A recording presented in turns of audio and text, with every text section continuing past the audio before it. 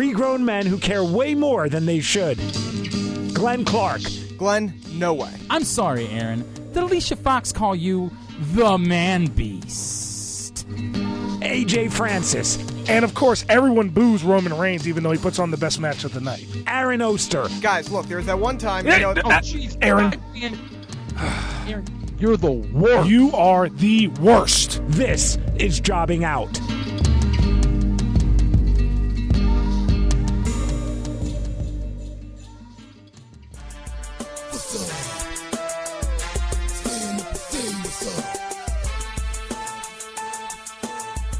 Welcome in. It is episode number 137 of Jobbing Out. Glenn Clark, Aaron Oster from the Baltimore Sun and Rolling Stone, and of course... The main event. Vint. AJ Francis. You guys should see how AJ does the show. Like, he's literally... He couldn't be more comfortable right now. He couldn't be... Like, this is essentially... It's like sleeping and then a half step above is the position that he finds himself in for doing Jobbing Out. Like, he could not be more laid back and relaxed. You're just lucky he puts on clothes. I am lucky that he does choose to put on clothes because I got the camera up for this, and I do appreciate him doing that. We got a lot to do this week. We will, of course, go over what happened, not just at the pay-per-view, but more importantly, our picks for Hell in a Cell this week, and we'll find out who it is that owes us a performance. Also, later on in the program, Chris Sabin from Ring of Honor is going to join us, new Ring of Honor Tag Team Champion. Looking forward to Global Wars coming up this weekend, and so we'll chat with him about all of that. That's a little bit later on in the program. But we made a bet, boys. We made a bet. We before we get to the results, there's a bit of housekeeping that we have to do about the bets. Mm-hmm. Is there? Yes, actually there is. Because in the past, as Jobbing Out policy, if there has been a major change to a match... Let me cut you off. Aaron wants the Baron Corbin match not to count because he didn't pick Baron Corbin. Well, because in the past, as part of Jobbing Out bets, we always have thrown out... if there's been a major change to a match, we have always thrown that out. It's hurt me in the past. It helps me here, yes. But in the past, we always have done that. That has been to this. Have we always done that? I mean, I can't. We've done it several times in the past. I feel like what we've attempted to do. I don't remember throwing anything out. I'm pretty sure at WrestleMania when the Hardys were thrown into the match, we still counted. We still counted that. Did we? I mean, we all picked the same thing anyway, so it didn't really end up mattering. I don't remember if we counted it or not. Well, but what I'm saying is I don't think that there's ever been a policy that says that we throw. We've definitely thrown picks out because of change. We threw the. When Nikki Bella replaced Eva Marie at SummerSlam, we threw that out because that was a change. There were a couple other times as well, but in the past we have. Okay, give me the reality of the situation. The reality of the situation is, if I had known it was a triple threat, I would have picked Baron Corbin. Give me the reality of the bets. You're safe. Right now, everybody else sings. Right now, it would... You're the only one safe. So you would just get out of it. I would get out of it. And everybody else would sing. Yes. It'd be AJ and Migs. It would be AJ and Migs. I thought, AJ, you never lost these things. Whatever happened to that? Well, I do lose sometimes, but it feels like I don't lose because I'm the only person that ever actually pays their fucking debt. I do need to do that. You're right. All of you have multiple. We have outstanding bets. He's not wrong about multiple outstanding bets. Each and every one of you cocksuckers. He's not wrong about that. So does Vernon Davis, for what it's worth. Yeah, Vernon. And at the same time, I did one of the most glorious payoffs ever last week. Yeah, I mean, it wasn't exactly what we asked for, but it was pretty good. It was pretty good. So I didn't know the words to the song. Well, the rest of us pull up the lyrics. You think we know the words to every song we've sang on here? Yeah, I actually think every song that we've sung on here, you knew the lyrics to. I clearly didn't know the lyrics to Like a Prayer. As we found out. I didn't know those at all. Look, I believe the way we've handled this is when there's been a change, you petition on Twitter to say, I would like to change something. I saw nothing from you in the immediacy. I found out as it was coming out. Well, no, you found out during the pre-show that it was I didn't watch the pre-show. Well, that's on you, dog. That's on you. You found out that there was going to be a change in the match. It was known. It was on social media. And you didn't immediately say something like, hey, now that there's been a change, I would like to change my pick. Would you have accepted it if I had? I think if it before the match, yeah. I think if there was before the match and there had been a change, it feels a lot like after the fact now you're trying to change your pick. I mean, my big It thing was doesn't I feel didn't. like that. It's what's happening. Yeah. I will say I will accept whatever the verdict. But in the past, okay, I just want to make it clear though that in the future, if it's changed, we still go with it. I think that what happens if there's a change, then we all agree. Like if you want to change it now, it's going to hurt me more than anybody else because I don't typically watch things live. Although I did watch it live. Although more and more I'm watching him live. Mark from Perry Hall's been having me over, and I appreciate it. There we go. We're now you sharing. Were you watching Raw live on Yeah, Monday? I was. And by the way, you couldn't be more wrong. Holy shit. So when The Miz never got booed once. What do you mean? You're insane. The got last like 30 seconds was constant booze. You're right. You cheered at the beginning. And the first 20 minutes were all cheers. No, they weren't. There was the "You deserve that" chance. I went back. I was actually going to pull the audio so I could play this. So AJ, Please you know do. what? We got to save this for Please Raw. do. We have to save this for our Raw conversation. Please We'll do. get there. AJ sent out a tweet that I was like, that's interesting. And then because I was not watching live, and then I watched it and I said, what in the world is he talking about? Like, this is He nuts. only got booed because the Shield came out. No, he got as soon as he said. Well, actually, yes, it was, but not because of that. It's everything. You like Miz at first because he's funny, and then he just wears you down, and you start booing him. That's the greatness of the Miz. Is he can didn't boo always. until Roman Reigns and the Shield were on the stage. Well, I thought nobody liked Roman Reigns. I thought that was No, people still booed Roman when he came out. There He were- got more. there he were got a more few boos. cheers. Yep. But Anyway. people booed Roman. Anyway, we'll get to that during Raw. In the meantime, I believe that the policy is when there's a change in the match, Okay, that's fine. Okay, I will accept you that. say right then and there. Because then it sounds like you're straddling. What is the song I'm supposed to sing that I obviously probably won't know? REO Speedwagon, can't fight this feeling. This is so. But you know it. You know it because it's on that. What commercial is it on? It's on one of those commercials that's being played constantly now on Also, like every show. One of these days, I'm gonna get to pick the fucking song, and I'm gonna make you guys sing Little You Uzi can Vert. suggest something every week, Dick. No one's ever said you're not allowed to make suggestions. But I just don't like doing the songs because you guys all pick white guy songs. Well, but that's part of the funniness. That is part of the humor. Not when most of the people that have to pay off the better white guy I don't know if you remember correctly. I sang "Bump and Grind" by R. Kelly. by your choice, which made it funny because you picked a song that didn't suit you, right? That was the idea. But you guys lose more than I do, so therefore we should pick. I feel Young like you've Thug. sung more than. I tell you what. Why don't we have two different? Like if you lose, you sing a white guy song. If we lose, we sing a black guy song. How about that? That's cool. right. Yes, It's I not want our you guys fault to that there are sing no memes with rap Thug. songs. I want Young Thug and Little Uzi Vert to be in your. Yeah, we can your- do that. We can do that next month. That's fine. We'll do that. In the meantime, the point is that all you motherfuckers got to All sing, right. and I get to sit back and enjoy. There you I go. get to sit back and enjoy. All right. Thoughts from the pay-per-view and from SmackDown this week. Numero uno. I think that we all knew there was something coming with Sami Zayn, Yep. so I don't think there was anything surprising about what happened there. The weird part to me was like, on Tuesday night, did you guys feel like when they were doing the no Sami Zayn, no Kevin Owens, like they were immediately going to break them up again? Like, did you get the sense that like It was weird. Well, part of it is just Sammy is so earnest and so sympathetic and so likable. he's kind of a weird heel? He's not a heel. Like everything he said, especially the way he said it, You're and like- the way you're like, he yeah, is Sammy, sympathetic. you know what? You're right. Yeah, you kind of have a point. Shane was a dick. Yeah. And he was kind of a psychopath who got involved in his own thing despite saying it's not about me, it's about the show. I don't know, dude. Like and I think that we all know this is leading to eventually that's where we're going to get. Is it's going to be another Sami Zayn, Kevin Owens moment, like another match. At But some I point think it could be a little while. you think they roll with this for a bit? I think they Yeah, I could. do. I think that I this, think that this is a feud that like the way that they do it is they have Sammy and Kevin still feud with Shane, and then that's how you get Triple H involved. yeah.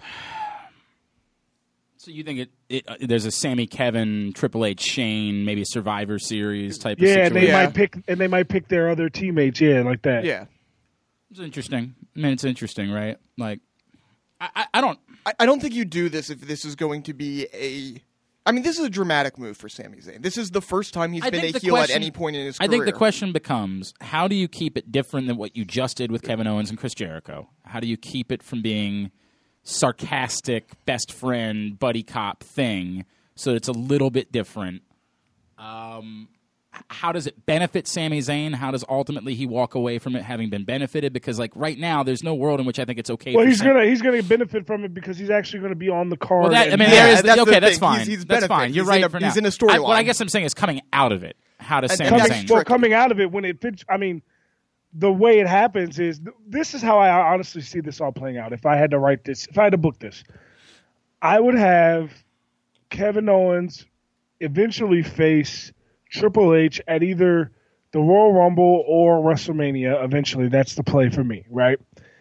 Then, coming out of that, because we're all assuming Kevin Owens is going to win that match, he ends up getting a title shot from whoever's the face champ at that time, whether it be, AJ Styles or Shinsuke or whoever it is, that's the champ at that time. Jinder's going to be champ forever. Yeah, maybe. But you get that he's the champ, and then you have the whole situation, same exact situation you have with Chris Jericho, where Chris Jericho's helping. Sami Zayn is helping Kevin Owens retain every match, and then eventually, just like Chris Jericho, they break up and you give Sami a title shot. Now, does Sami win that title shot? I don't think. Well, so. one, Chris Jericho didn't get a title shot. He did get he did, but it was a title match with the U.S. title. Right, it was for the wrong title. They effed that up royally. Two, he didn't really come out of it great because they didn't have to have Chris Jericho come out of it because he was leaving. Right. And that's the concern I have is how can both nobody's got a concern about Kevin Owens because for God's sakes Kevin Owens is gold. I like it. It's good for Sami. Everybody agrees it's good for Sami, and we all like Sami Zayn. It's good. The reason it'll work out better at the end of this for Sami is because people will have a reason to care about Sami again. Here's the thing. It can't be worse for Sami. Sami was a complete non-factor. I mean, there's an argument for that. You're absolutely right. I think that's I rarely say this, but I think that's something they can figure out down the line. And it's a dangerous game to play. Yeah, right? But just because I feel like, he was so low coming in that just the exposure for the next 4, 5, 6 months, whatever is going to be good for him. You can figure it out there. And no, this probably doesn't lead to Sami Zayn is the main eventer we all want. Or, the true main event, he's going to be the WWE champion that we'd all like to see. This probably doesn't directly lead to that. But if this puts him solidly in the upper mid card, if this puts him solidly in the title, like he's never even been in an IC or US title. I hear you. I guess my argument would be the way that you can make this really work for Sami. You can, yeah. The way that you can do this, and the way that you can make this, and I'll say, I'm not trying to say you make up what happened a year ago, but a year ago you had your blood feud, you had your WrestleMania championship match that should have been the biggest thing in the world. Yes. I think you can pull off the same thing with Kevin Owens and Sami Zayn. I think you can make this over the course of the next 6 months something that by the time you get to WrestleMania, you are so desirous of seeing these guys in a blood feud match for the championship. The problem is there's so many guys that are a part of this picture. There's so many other things that we want to see with the championship right now that if you say, hey, we're going to point this towards Kevin Owens and Sami Zayn, it was a very different world a year ago. That was the obvious choice for the Raw Championship. And they were also setting it up since August. Correct. Like they had done a lot of work on that. This year, we're talking about AJ Styles and Shinsuke Nakamura and all of these other guys that we would like to see in the championship picture. I don't know that you can as obviously get there with these two guys, but... If I have a question for both of you, all right? You got to pick one of these three things. Which one would you rather see? Would you rather see Kevin Owens fight for the WWE title at WrestleMania with Sami Zayn in his corner? Mm-hmm. Would you rather see Sami Zayn win the Royal Rumble and that way get a title match at WrestleMania on his own? Or would you rather see a WrestleMania match, Kevin Owens versus Sami Zayn? Probably the third.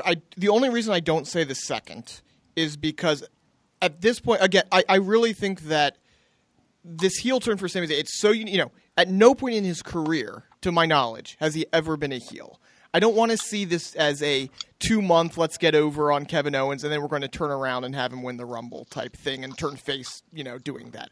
I don't want to see that. I want if you're committed to this being a heel turn, I want to see it play out. So in those situations, I'd rather see the match, and I guess that's still a face turn for him, but I don't want it to be. It doesn't have to come quite as quickly. You can play it off in a face turn in the beginning of March. It's an interesting question, man.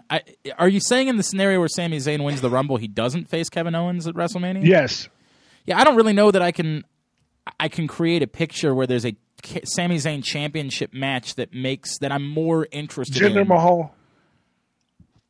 But then what was the point of going, like, you tie up everything with Kevin Owens before WrestleMania? Yes. Yeah, I don't want that. I don't want that. I love the idea of a blood feud, man. And Kevin Owens, Sami Zayn is always a blood feud. Like, it's always going to be that way when you get there. Now, again, Aaron's pointed out the timeline is you would have to speed it up a little bit. But I think when you're dealing with Kevin Owens and Sami Zayn, you don't have to BS anything in order to speed that up. He can be reminded of who Kevin Owens truly is. Like, he can say all the things that he wants about Shane McMahon, and then within 2 months remember exactly who Kevin Owens is and how willing Kevin Owens is to step all over him. Like, you could do a scenario where Kevin Owens wins the Royal Rumble, eliminates Sami at the end, then Sami gets a title shot at the next pay-per-view, wins the championship, and Kevin Owens, the Royal Rumble winner, faces Sami Zayn, the champion, at Wrestle. Like, there's a lot of things that you could do to make it work. And to get there, I think if it's Sami Zayn in a championship match, it has to be Kevin Owens in order for it to work at WrestleMania. But, I don't think we need to circle WrestleMania. This is something that I feel like, what I'd almost like to see?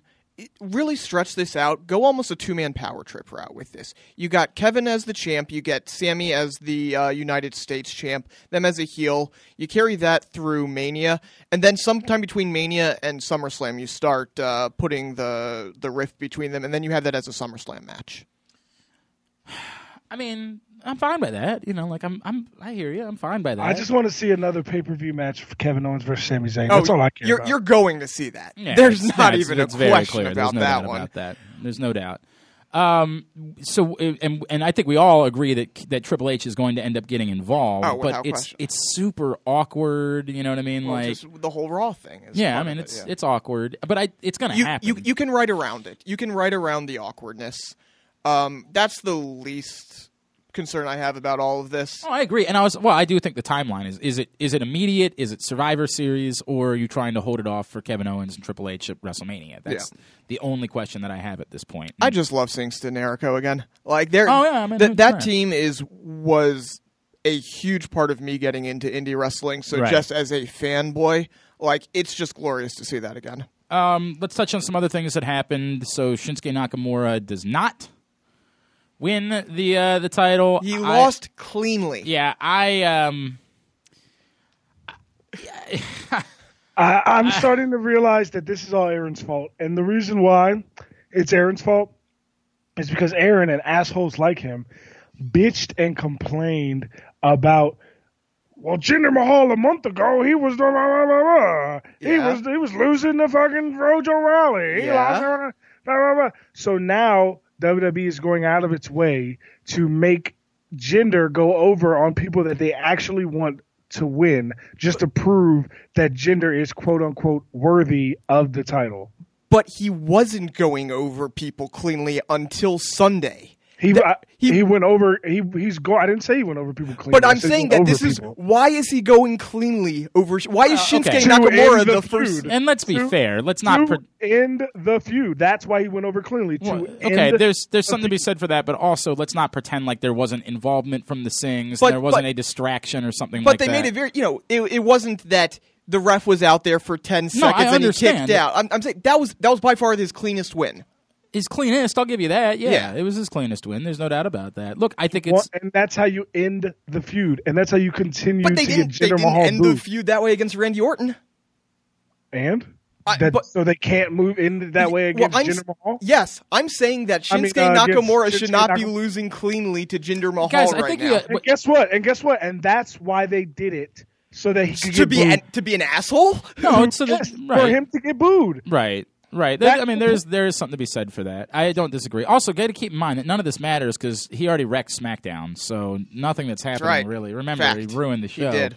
Because he was the champion. He made WWE Network subscriptions go down in India. Yeah, that was what happened there. I heard that from someone. I just can't remember who it was that said that. That last thing I said was a fact. They made him go down? Yeah. Okay. Well, obviously he did, but network subscriptions in India have gone down, which is interesting. I don't think there's any direct correlation, but I just like to point that out. The more of the story. Look, they're clearly invested in Jinder Mahal for some time for some reason. I just don't I don't have. I guess They're it's invested in Jinder Mahal to shut up Aaron and his cronies. maybe, but what's okay? So what's the end game? Who's ultimately getting over on Jinder Mahal? AJ Styles. Is it AJ? And when? WrestleMania or Royal Rumble. Okay, I think that to me is interesting. It's interesting if they've dragged this, like if they think now that they've built such a monster heel that they can't have anyone, and that's totally, by the way, I'm good with that. If WrestleMania is the comeuppance for a monster heel, I'm fine with that. That's a big moment. That's a cool thing, and you keep this going until WrestleMania. Did it hurt Shinsuke Nakamura in the process? Becomes the question. I don't. It didn't. I think the end game. This reminds me a lot of what I've noticed from WWE recently, more so recently, is that what they do rather than I think they're learning from Finn Balor in the sense that instead of giving the guy if Shinsuke would have won on Sunday, he would have absolutely deserved it. No one would have had a problem with him winning it, right? However, they've in the recent history decided to try to prevent people from attaining the goal that they have immediately once they do it. I mean, there's always having someone chase, someone. Yeah, but what I'm saying is I think that you don't want to push someone too hard too fast. Not even just that, but I think that Shinsuke got into this title picture. The thing that the match on Sunday proved to me is I think that Shinsuke got into the title picture in order for him to not ever win the title, but to instead just be in the title picture so that when he gets out of the title picture, he can go against whoever was winning the U.S. title at that time, and now it's Baron Corbin, and now you can have a Baron Corbin Shinsuke Nakamura feud for the U.S. title, and then you get Shinsuke the U.S. title, right? And then he works with that, and then come around next year, gets a shot at the title. That's what I think that the end game. I understand. I would have liked for them to do something like that with Bayley. I understand exactly what you're saying. I don't have a problem with it. Did you need to put him in two championship matches in order to accomplish that? That's kind of my problem. I think so because who else would you have put him with? Put him with Rusev. Put him with there are guys. How does that make him better? He got more reaction from Jinder than he did from anyone else he ever faced before. Well, that's probably true, but I mean, there wasn't a lot to work with there. It's not like he had worked with a lot of people before he worked with Jinder Mahal. I know, but that's what I'm saying. Right. I'm not telling you that I think the answer is no. It's interesting to me. I am disappointed because I'm a Shinsuke Nakamura fan. Right. I don't think this is necessarily awful the way that some other. I think it's way more awful that they had Rusev lose again. I think that's way more awful. I agree. They've given up on Rusev, right? But that's whatever reason. I don't know why. There are things that I think are awful. I don't know that I think this is awful because one, I think Shinsuke Nakamura can remain transcendent and to some extent. In the same way that you can say some heels, wins and losses don't matter, you can make the same argument for Shinsuke Nakamura. We didn't love Shinsuke Nakamura because he won. We love Shinsuke Nakamura because he was an entertainer and because his entrance is unbelievable. You know what I mean? That's the reason why people love Shinsuke Nakamura. So I think you can survive him losing a little bit. I don't think that's the end of the world. Yeah, because if fans don't like people because they won, people would like Roman. Right. Well, you've told me that he loses. You have said that, though. I've heard that from you. He does lose. He did eat the pin at SummerSlam. Yeah. It's weird. How long did it take this week for we get? I thought we'd get to the Raw segment before we talked about Roman, but as it turns out, not going to be the case. I need to ring a bell. I need to go to the doctor and get that bell. Look, I think he's going to be okay. I think it's interesting in where they go with both of them. Yes, Baron Corbin would be an option for Shinsuke Nakamura. That could be a direction they choose to go. And do they immediately slide AJ Styles into the heavyweight title picture? Not if he's not going to win till Mania. I mean, right. So then who is it? I'm hoping it's AJ because there's another possibility that Randy Orton. No. Who? John Cena. He's a free agent. He's going to be coming back on the New Year's. You right, know and that's the thing he hasn't done. But that's still a long ways away. Dog. I'm okay. So I'm saying who now? Well, now you go into you can do a Survivor Series match. He already announced he's coming back. He already announced he's coming back for the New Year's show. No, there are house shows. I don't remember if it might actually be Raw that he's announced for right now, so that wouldn't be the case. But he has been announced for shows in January. Card is subject to change. Well, yes, obviously, card is subject to change. But, I mean, do you believe he's not going to be around for the Rumble? No, I mean, I think he might be a surprise entrance in the Rumble. I really do truly believe that John Cena is not going to be back until the day of the Rumble. It's possible. I know, we all know that they want to treat those first TV shows of the new year. They want to do something big. I think I would be very surprised if Cena's not back before the Rumble.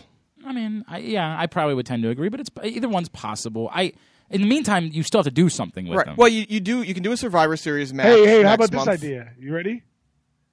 What if John Cena comes back like you guys think, and takes the title off Jinder, and the surprise entrance in the Royal Rumble is The Rock, and The Rock wins the Royal Rumble?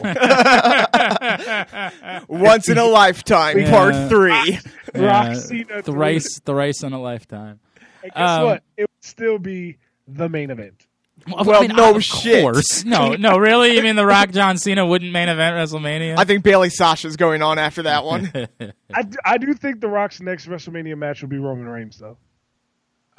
Unless it's Brock, yeah. Right, yeah. I mean, that's completely logical. All right. So you're saying they could do a Survivor Series thing, but what's the Survivor Series thing? What do they have? This is the issue. I guess the question is, what are they doing? Are they doing another Raw vs. SmackDown? They just gotta get heels? Like, yeah, I mean, they could very easily do the top heels versus the top faces.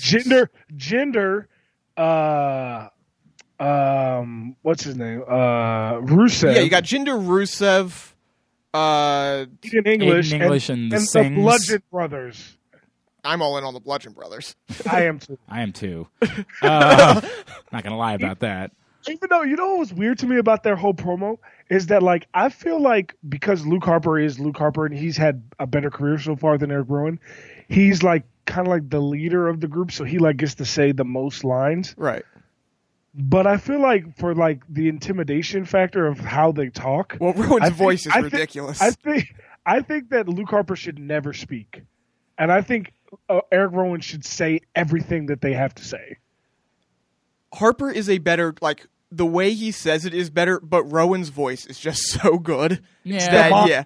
Like, it's kind of amazing. And it's so campy and it's so 80s-ish, but I'm in on it. I'm so in on it. I mean, yeah, sure. Yes, I'm in on it too. Absolutely. I'm in on it too. I think that they've got time to figure this all out. I really don't know what's next. I don't have a path now. Yeah, I mean, it's, 6-7 weeks before Survivor Series? Yeah. I don't have a path. I thought it was interesting that Jinder wasn't even on the show this week, right? Like, maybe that's purposeful in trying to drag this thing out a little bit and trying to figure out where they're going next. If it's just heels versus faces, that's not going to inspire me in any way. If it's Raw versus SmackDown. Like, I like the idea of there being something. That maybe it's all of the opponents that have fallen to Jinder Mahal, all trying to rally together to bring him down, and he gets the heels on his side. So it's Randy Orton and it's Shinsuke Nakamura. I guess that's the list. I was going to say, I guess that's the list, right? Like, that's the two of them. All right. I probably 5-on-2 match. Probably could have written that one out a little bit better in my head, but that's what you get when you don't prepare before the show. Randy Orton can beat, everybody, and Rusev, and so, you don't even need that, so. As we've mentioned, Baron Corbin's the new United States champion. This was very necessary for him. He really needed something right now. And we all knew that AJ Styles was ultimately going to be pointed towards something bigger. You brought up the idea of why is it that you did the triple threat when you're just going to have him eat the pin 2 nights later. It's a fair question, you know what I mean? Like, what was the need to avoid having him eat a pin if you were just going to end up having him eat a pin? Because they knew they were going to have to do a rematch, and you can sell off Baron Corbin beating AJ Styles and getting 1 pin on him. I don't think that smarky internet fans would buy Baron Corbin pinning AJ Styles twice in 2 days. Well, but you don't have to do it in 2 days. You could have done it, Baron Corbin cheats somehow. No, I understand you don't want to get the feud over with. But for what? For Shinsuke? You think Shinsuke's going to move right in? Bobby Roode? Bobby Roode's still engaged with Ziggler or whatever, which that can be over whenever. That was a weird match. The way I don't quite understand why they booked it in that way. No, I like how they booked it. What I think is that Bobby Roode's not over. I mean, if he's supposed to be a face, and that might be a big if. He might not supposed to be a face. He is certainly a face right now. Okay, then why do you have it end that way?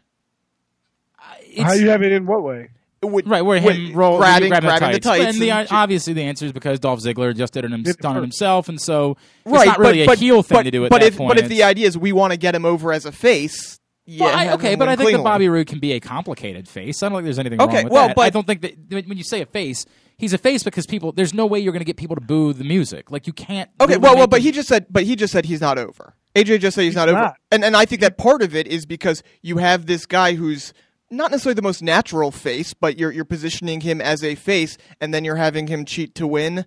There's definitely mixed signals going on there, and I do think that hurts his reaction. But it's not. He didn't cheat to win. He was comeuppance. But he cheated to win. Yeah, but I think those two things are very different. But just like murder is wrong, but if a soldier murders an enemy combatant, nobody calls a soldier a murderer. You didn't have to. It was the way he did it was roll up. Like, is there any reason he couldn't have just rolled him up normally? Yes, because he wanted to say to you, "Hey, you want to grab my tights?" Yeah, but that's fine. But in the process, if you're trying to get him over as a face, you probably shouldn't be doing that. I don't know. I think that most of us are able to see what. Well, but then why isn't he getting a reaction? Well, I think he wasn't getting a reaction before that. Okay, so I think you're sending mixed signals here, and I think that's part of it.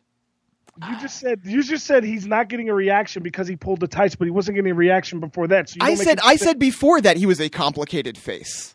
I've said that he is not a natural I'll agree face. that I think he's a complicated face because I think that there's no world in which the Bobby Roode character can't be arrogant. Like I don't think you can have a Bobby Roode character that isn't arrogant, and I think that's just part of thing. But I don't think there's anything. There's plenty of complicated faces. There's plenty of those guys. But usually you establish them as a face first, and then they become complicated. Sometimes they're just larger than life, and I think that's the concept for Bobby Roode is that he's going to have this entrance. He's going to be this big over the top, character. And I think the people are going to largely choose to cheer for him because they love his music and because, it's an event when he comes out. That when he hits the stage, you're watching an event. And so I think that, is he going to be a baby face? Is he going to be white meat? No, because Bobby Roode can't be that. But I don't think there's any reason why he can't continue to be a face and work as a face and work with heels and be liked, despite the fact that he's going to be a little complicated. I think that if you're trying to establish him as a face... I think they're trying to. Again, I think this goes back to this, and I think I'm not going to try to compare it to Enzo. It's a totally different thing that they're doing there. Right. But I will say that I think that sometimes they're trying to fall in line with the idea of it being simply as he's a guy. Simple as I think in a lot of ways Bobby Roode is an event. Yeah. He's an event. When he comes out on the stage, he's an event. He's a big deal. What's happening when Bobby Roode comes out there.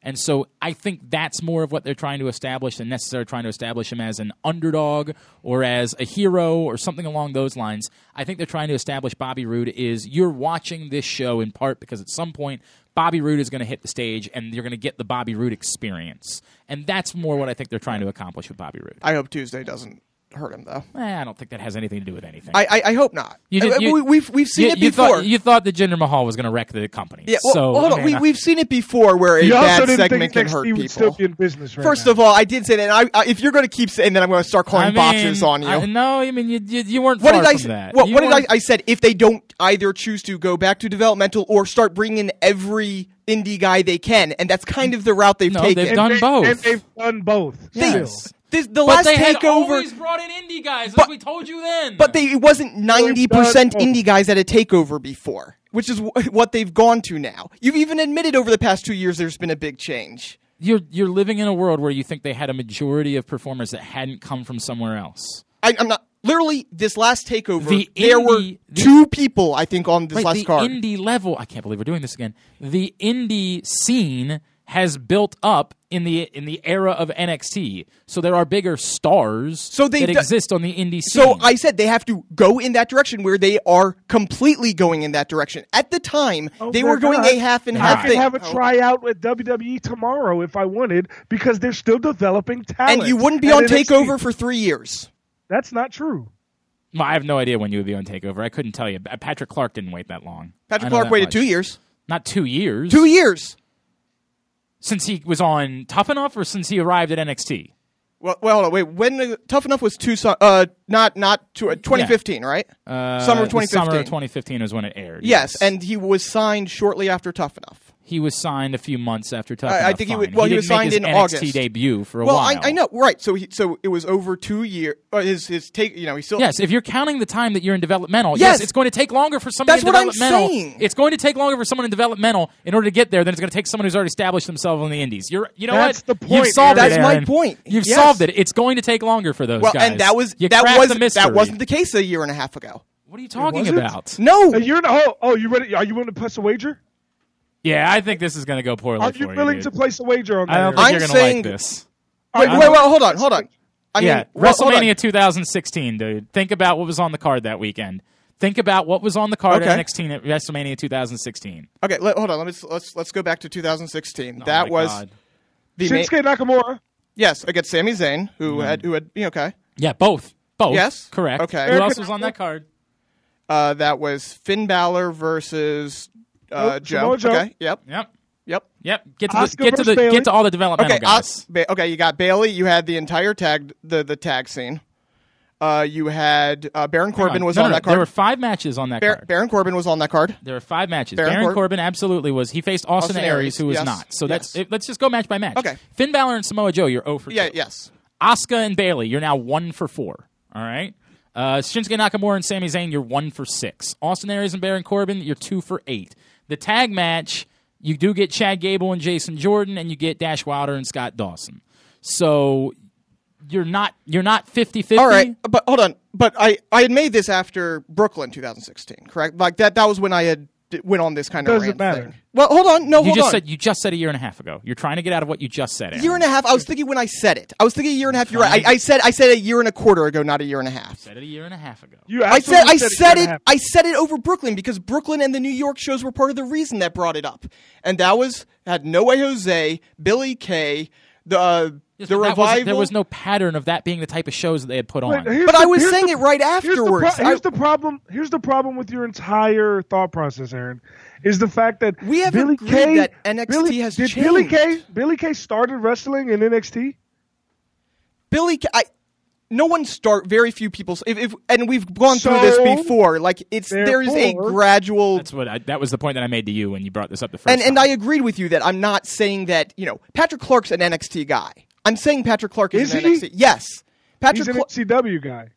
Well, I mean, look, I'm for the sake of doing this, I'll be willing to give it to you. But this was also the point that I made immediately about why Okay. your point was so silly. Well, but my point is they're relying on It's dumb. established Yes, guys it's dumb. now. Well, It's a but change. They've always We've relied talked on about established guys as they wanted we've- NXT to be a TV show. We've talked about this, and we've talked about this changing over the past year and a half, 2 years, We however have? much it was. We have. Yes, we have. We've gone through this. Yes, we. I don't know if you were on that show. I know me and Glenn have talked about it. I'm not sure what you're We- trying we to talked allude to- that I've. We talked about it after we had the NXT book guy on how much NXT has changed over the When past. they even wanted the to make past it a year. TV show, they absolutely wanted there to be more known indie guys on the show. Yes, but as long as NXT has been a TV show, which has been for a while now, It's been for a it's while. been the same thing. It's Aaron, changed even Aaron. since 2014. It was a TV show in 2014, and it has changed a lot. In 2014, it was the infancy of a TV show that they started with In guys. since 2015, it's changed a lot. My point was always simply that it's going to continue changing. Well, there's going to be No, different that people. was not yes. the That was my point. No, your point No. was very much. My No, point your was point- that more and your more they're point going to was that- rely on indie guys. They've always done no, that. No, Aaron. Your point was that they cannot possibly continue to have any success as long as they get a lot of indie guys and do developmental. You said they have to do one I or the other. said that they would probably change towards one or another, and because you didn't say probably. I You said that yes, they have would continue. to I would say they would continue. I said that if they wanted to change the trend, which at that time the trend had been that the shows were going down in attendance, they couldn't sell out in New York, they couldn't sell down things, that it would behoove them. And yes, I might have said they need to go to one or the other. Mike, I know what you said. You said that they needed to. Okay, yes, pick one. yes, they need to pick one or the other, and I think they did.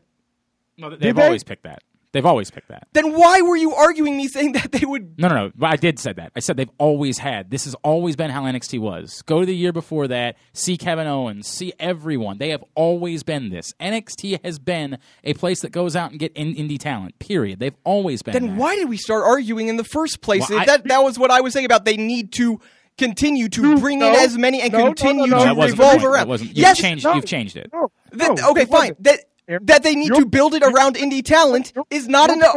Oh my God. Your point. I'll just keep saying your point till you let me talk. Go ahead. Your point was that they needed to either get all of the indie guys off, and that's how they'll build it up, or they need to use only developmental guys. You said they had to do one or the other in order to sustain. First of all, I never said ultimatum like that, where it had to be everything. No, I You didn't. definitely did seem to indicate that Well, you think I said NXT they could survive. No, but I never said you can only use indie. It can't be anything but indie, or it can only be developmental. There's no chance I said that. I will go back and I will listen to it. There is no chance I said they can't use any developmental talent at all, or they can't use any indie talent at all. They wanted to have success. They needed to either make it a developmental so that they only use their guys. I never said only. I never ever said only. There is. I will go back. I will go through that entire show. I will listen to it. I will bet a botch on it. If I ever use the word only, we need to move past this. But I'll put it. I'll end this right now. I will go. I will listen. If I ever said they only can be developmental or they can only use indie guys, I will take a botch. Okay. Please do. I will. Please do, because you let's change your entire argument because you realize you're an idiot. No. You have a tendency to get very dramatic about things, and then when you realize that's not the case, you try to back off how dramatic you were. Do you think I said they can only use I have no idea what the indie exact guys? verbiage was because it's been that long. I know you were very dramatic about the state of NXT. I was. And as we both attempted to tell you, there was going to be no problem with NXT whatsoever because they've always adapted and they've always done a good job of doing both things. And guess what, Aaron? Guess what? Yes. We were right. I never said they were definitely going out of business. I did say that. I don't know that you said that they were definitely going out of business. Well, you guys have tried to claim that I've said that. You're not. AJ, that's what literally just started. Is he just Settle down. There's an amount of hyperbole that's going on right now. You absolutely were very dramatic about the state of NXT, and AJ and I were very much dude, you're being insane. They're going to be okay because this is what they do. This is always how it's been, and nothing's going to change. And it's exactly what's occurred. They still do some developmental. They absolutely go out and get indie guys. They had always gone out and gotten indie guys before. The indie Aaron, scene, who was the first NXT champion? The first NXT champion was you're talking about the first guy as far. Who was the first NXT? First of all, if you're comparing this to NXT before the TV show, you're completely wrong because that was development. That was clearly it was Seth Rollins. Question: who was the first NXT champion? Seth Rollins. And what was the goal of NXT at that time? Developmental. And did they develop Seth Rollins? Some people could argue that they did. But did they develop Seth Rollins, or did you watch him wrestle in gymnasiums in Baltimore? Yes, I watched You're him. an idiot. Thanks. I'm very Let's confused. move on. No, what his point is they've always done this. Well, first of all, if you're comparing it to Seth Rollins, then it was very clearly developmental because 80% of the roster was developmental then. If you're going back then, their champion? Correct. They who very was their clearly champion went 6 out, months later? Big E and then Bo Dallas. Again, they went out. And then who was their champion after that? And that's when it started to change. Yes. Neville. Did Neville learn how to wrestle? Oh my in gosh. WWE? This is weird. Because it's a little bit weird that you try to change your opinions. I don't about change things. my You opinion. do. You try to back off and pretend like you weren't dramatic. All right. Instead of just saying, you know what, I was wrong about that one. It's okay. Everybody's allowed to be wrong. I don't know if you all remember. I said something stupid about a glass ceiling once. We've all been there. We've talked about how NXT is not We've developmental all been anymore. there. No, we haven't. It's still developmental. I've said this a million times. It's both. It will always be both. That's the way it's going to exist. But there's going to be All right, let's move on. We got to move developmental. on to the rest of SmackDown. This is what happens because Aaron doesn't want to just say, hold on. You're right. I was probably wrong. Wait. You're the ones who went 20 minutes back and forth on Miz and Roman last week. Well, and then I went and pulled out the quotes. The fact that right now you will not say that you were wrong. I wasn't wrong when I said they have to go more towards indie talent. I wasn't. Can't just ever be wrong. I can be. I was wrong about Enzo. I admit I was wrong about Enzo. Well, that's actually a start. I was wrong about You Enzo. admit that you were That wrong was the about first Enzo. time you did it. Right. I can't believe that we even got that much out of him. Wrong about Enzo. 2 weeks ago. No, actually, 2 weeks ago when he said he was wrong about Enzo, he said, well, because they did this. You still tried to back your way out of it. I still tried to didn't back say your way that. out of And who just knows what they're being doing wrong. now, but let's move on to that. Let's take a break and go on to Raw here. Yeah, we got Chris Sabin coming up in a minute. Was there anything else from SmackDown relevant? SmackDown number one contenders tag team. Yeah, I mean, it was good. Yeah, I mean, that's perfectly logical as to the next feud. I don't think that they have a snowball's chance in hell of taking the title from the Usos right now. No, I don't think so. Also, I think that this is. I think that the what's going to happen is New Day is going to be part of the new Fashion Files season, and at the end of the Fashion Files season, the feud between the Usos and Chad Gable and Shelton Benjamin will be over. The Usos will still be the champ, and I think that's when you give the Fashion Files a run at the title.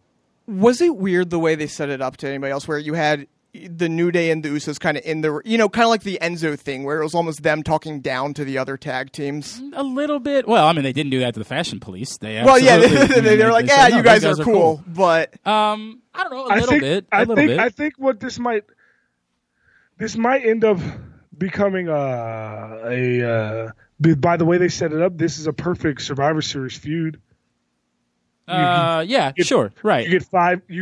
right. I mean, there's clearly going to be something that goes on between Zack Ryder and Mojo. So I think one of them is either going to get quote unquote injured or turn on the other and like get them off TV for a little while.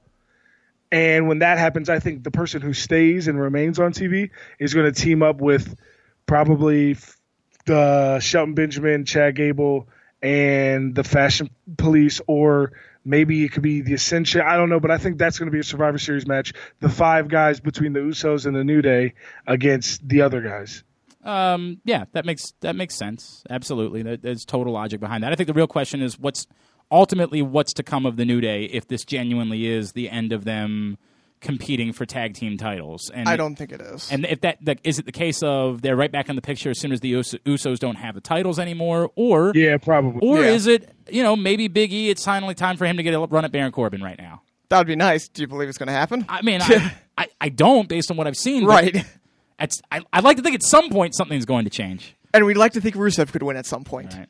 All right, we will grab a break here. When we come back in, we will chat about what happened on Raw. Yes, indeed, including a new Cruiserweight champion. That's next. I'm Glenn, he's Aaron, and he's... The main event. AJ Francis, this is Jobbing Out. Join us for Jim McKay Maryland Million Day on Saturday, October 21st at Laurel Park. Come with friends and family to Maryland's Day at the Races, a celebration of Maryland's horses and lots of fun for all ages. First race is at 12:15 with 11 exciting races. Don't miss the first annual hat contest, 3 categories and wonderful prizes. It will be fun for all at Laurel Park on Saturday, October 21st. For more information, visit MarylandMillion.com or MarylandRacing.com. Sierra Hotel, India, Echo, Lima, Delta, Shield. Back in here for segment number 2. It is Jobbing Out. Glenn Clark, Aaron Oster from the Baltimore Sun and Rolling Stone, and of course... The main event. AJ Francis. Let's get into Raw, boys. Let's start. Look, we all know the Shield got back together, but we knew the Shield was getting back together. So let's start instead at the end, and in particular because some pretty significant news came out after the main event of Raw this week, and we have a new Cruiserweight champion. His name, of course, is Kalisto, and all of the segment itself on Monday night seemed fine. I mean, it felt a little forced, a little strange, but, that's because, as it turns out, it was completely forced and very strange. It's weird. It goes back to your thing last week. There are no faces or heels because Kalisto's very clearly cheating to win and screwing over Enzo. None of this makes a lick of sense, but, yeah, I actually agree with AJ. It was they created a moment somehow. Like, despite the fact that nobody knows what to do as far as the crowd's concerned. It was a moment. They just didn't know whether to cheer or boo it. Well, I mean, they were doing the lucha thing, which, it's an obvious thing to do. You know what I mean? Like, the lucha thing worked. It's not dead, and that's a big step up from everything we've had from the cruiserweights before, right? Like, this is not indifference that you're getting. It's just, yes, no, yeah. And, there's a lot of confusion, but the crowd is into it. They're feeling it. This was not the plan, as we have learned, as apparently the plan for Monday night was simply to have Enzo face Neville, to have Enzo retain the title. Well, it was going to be a non-title match. Oh, it was going to be a non-title match? Yes. Okay. So it was going to be a non-title. I thought I saw that Enzo was supposed to win, though. He might have won a non-title match. I thought whatever it was. I saw it was supposed to be a non-title match. And that got scrapped because Neville apparently quit. Well, he may not have quit. He walked out. He definitely walked out. That seems Correct. to be a fact, is that here's what we know so far. We know Neville walked out on Raw. We are getting word from WWE sources that he has not quit yet. What that means, we don't know yet. Dude, it's super weird. Reports are that he's asked for his release. Supposedly he has asked. WWE, I guess, has not granted it yet, obviously, or we know for sure about that. But it does seem to be the fact that he walked out, and it does What's his seem... beef? That's the weird part, is that nobody seems to have a true... It's like the easy thing to do to be sit here and say he can't like the fact that they've done what they've done with Enzo and that they made a joke of 205 Live, and like it would be easy for us to sit back and say those things and to say he was the star of the show. He's pissed off that they apparently... It's very clear. They are completely throwing this all... They're dousing it with fire. Yeah. And now they're dousing it with fire in hopes that when it comes out, it's like getting the insurance money out of it, right? Yes. You're building something back up. This is not them. They're not firing everyone. They're not getting rid of all these performers. They're hoping to create something where people actually give a shit about these performers. And again, to AJ's point, it's certainly doing this in the main event the last 3 weeks and having Enzo be involved, for as weird as it is and as strange as there's no heel, there's no face, it's better than nothing. It's definitely way better than what it was before because people actually give an F right now. Did you guys watch 205 Live? I did not, but I will. And that's not and I'm saying that because I do think it matters. Like I didn't get a chance to watch last night. We taped on Wednesday this week. But I actually will watch 205 Live this week, which is better than I can say about the last few months. The last few months I would just lie and say, yeah, maybe I'll get around to it, and I would have no intent to. I caught up on NXT the last 2 weeks of NXT on Monday, so now this week I'll be able to watch both 205 Live and NXT before the week is over. They're doing a great job of... You're tuning in to 205 Live. They know that you're tuning in to 205 Live to see Enzo. Enzo starts the show with a great promo, and before the main event match, he ends the show with a great promo. Like, they're giving you all Enzo and then some, and it's really good how they're doing it. I mean, it's again, in a weird way, it's working. It's working. I still quite, if this was supposed to be Kalisto's big moment, why is he cheating to it? Like things right, there's like a lot of things there's a lot of things there's really a lot of weird. things that are weird about it. But again, that goes back to when you say cheating to win. What do you mean? He had the match lost. Enzo hit his finisher on him clean in the middle of the ring, and Ali jumps in and right. So it's not Kalisto who's doing the cheating, but if that was supposed to be a big face moment, you don't have him win it. Well, the nature of being in a lumberjack match where all of the lumberjacks hate the other guy isn't a great way to. Well, but that's my point. Right? No, I'm saying we're sort of saying the same thing. We're just saying it. In different ways. But here's the thing, though. Have you seen 205 Live, Aaron? I did not see all of it. Not. No, you have not. No, you haven't. Okay. And because you haven't, you didn't. I guess you didn't notice that they built the storyline about Enzo going against Mustafa Ali. Okay, but and then if that's the thing, and this is kind of Kalisto is just a placeholder here, and that's not really the point. Is to get is to make Kalisto. Or they want to use Enzo without him having to be the champion, which right. is there you go. They're trying to create it so there's two different relevant things going on in the show at the same time, and that's fine. It's weird. You would think that the way they were setting it up was for somebody.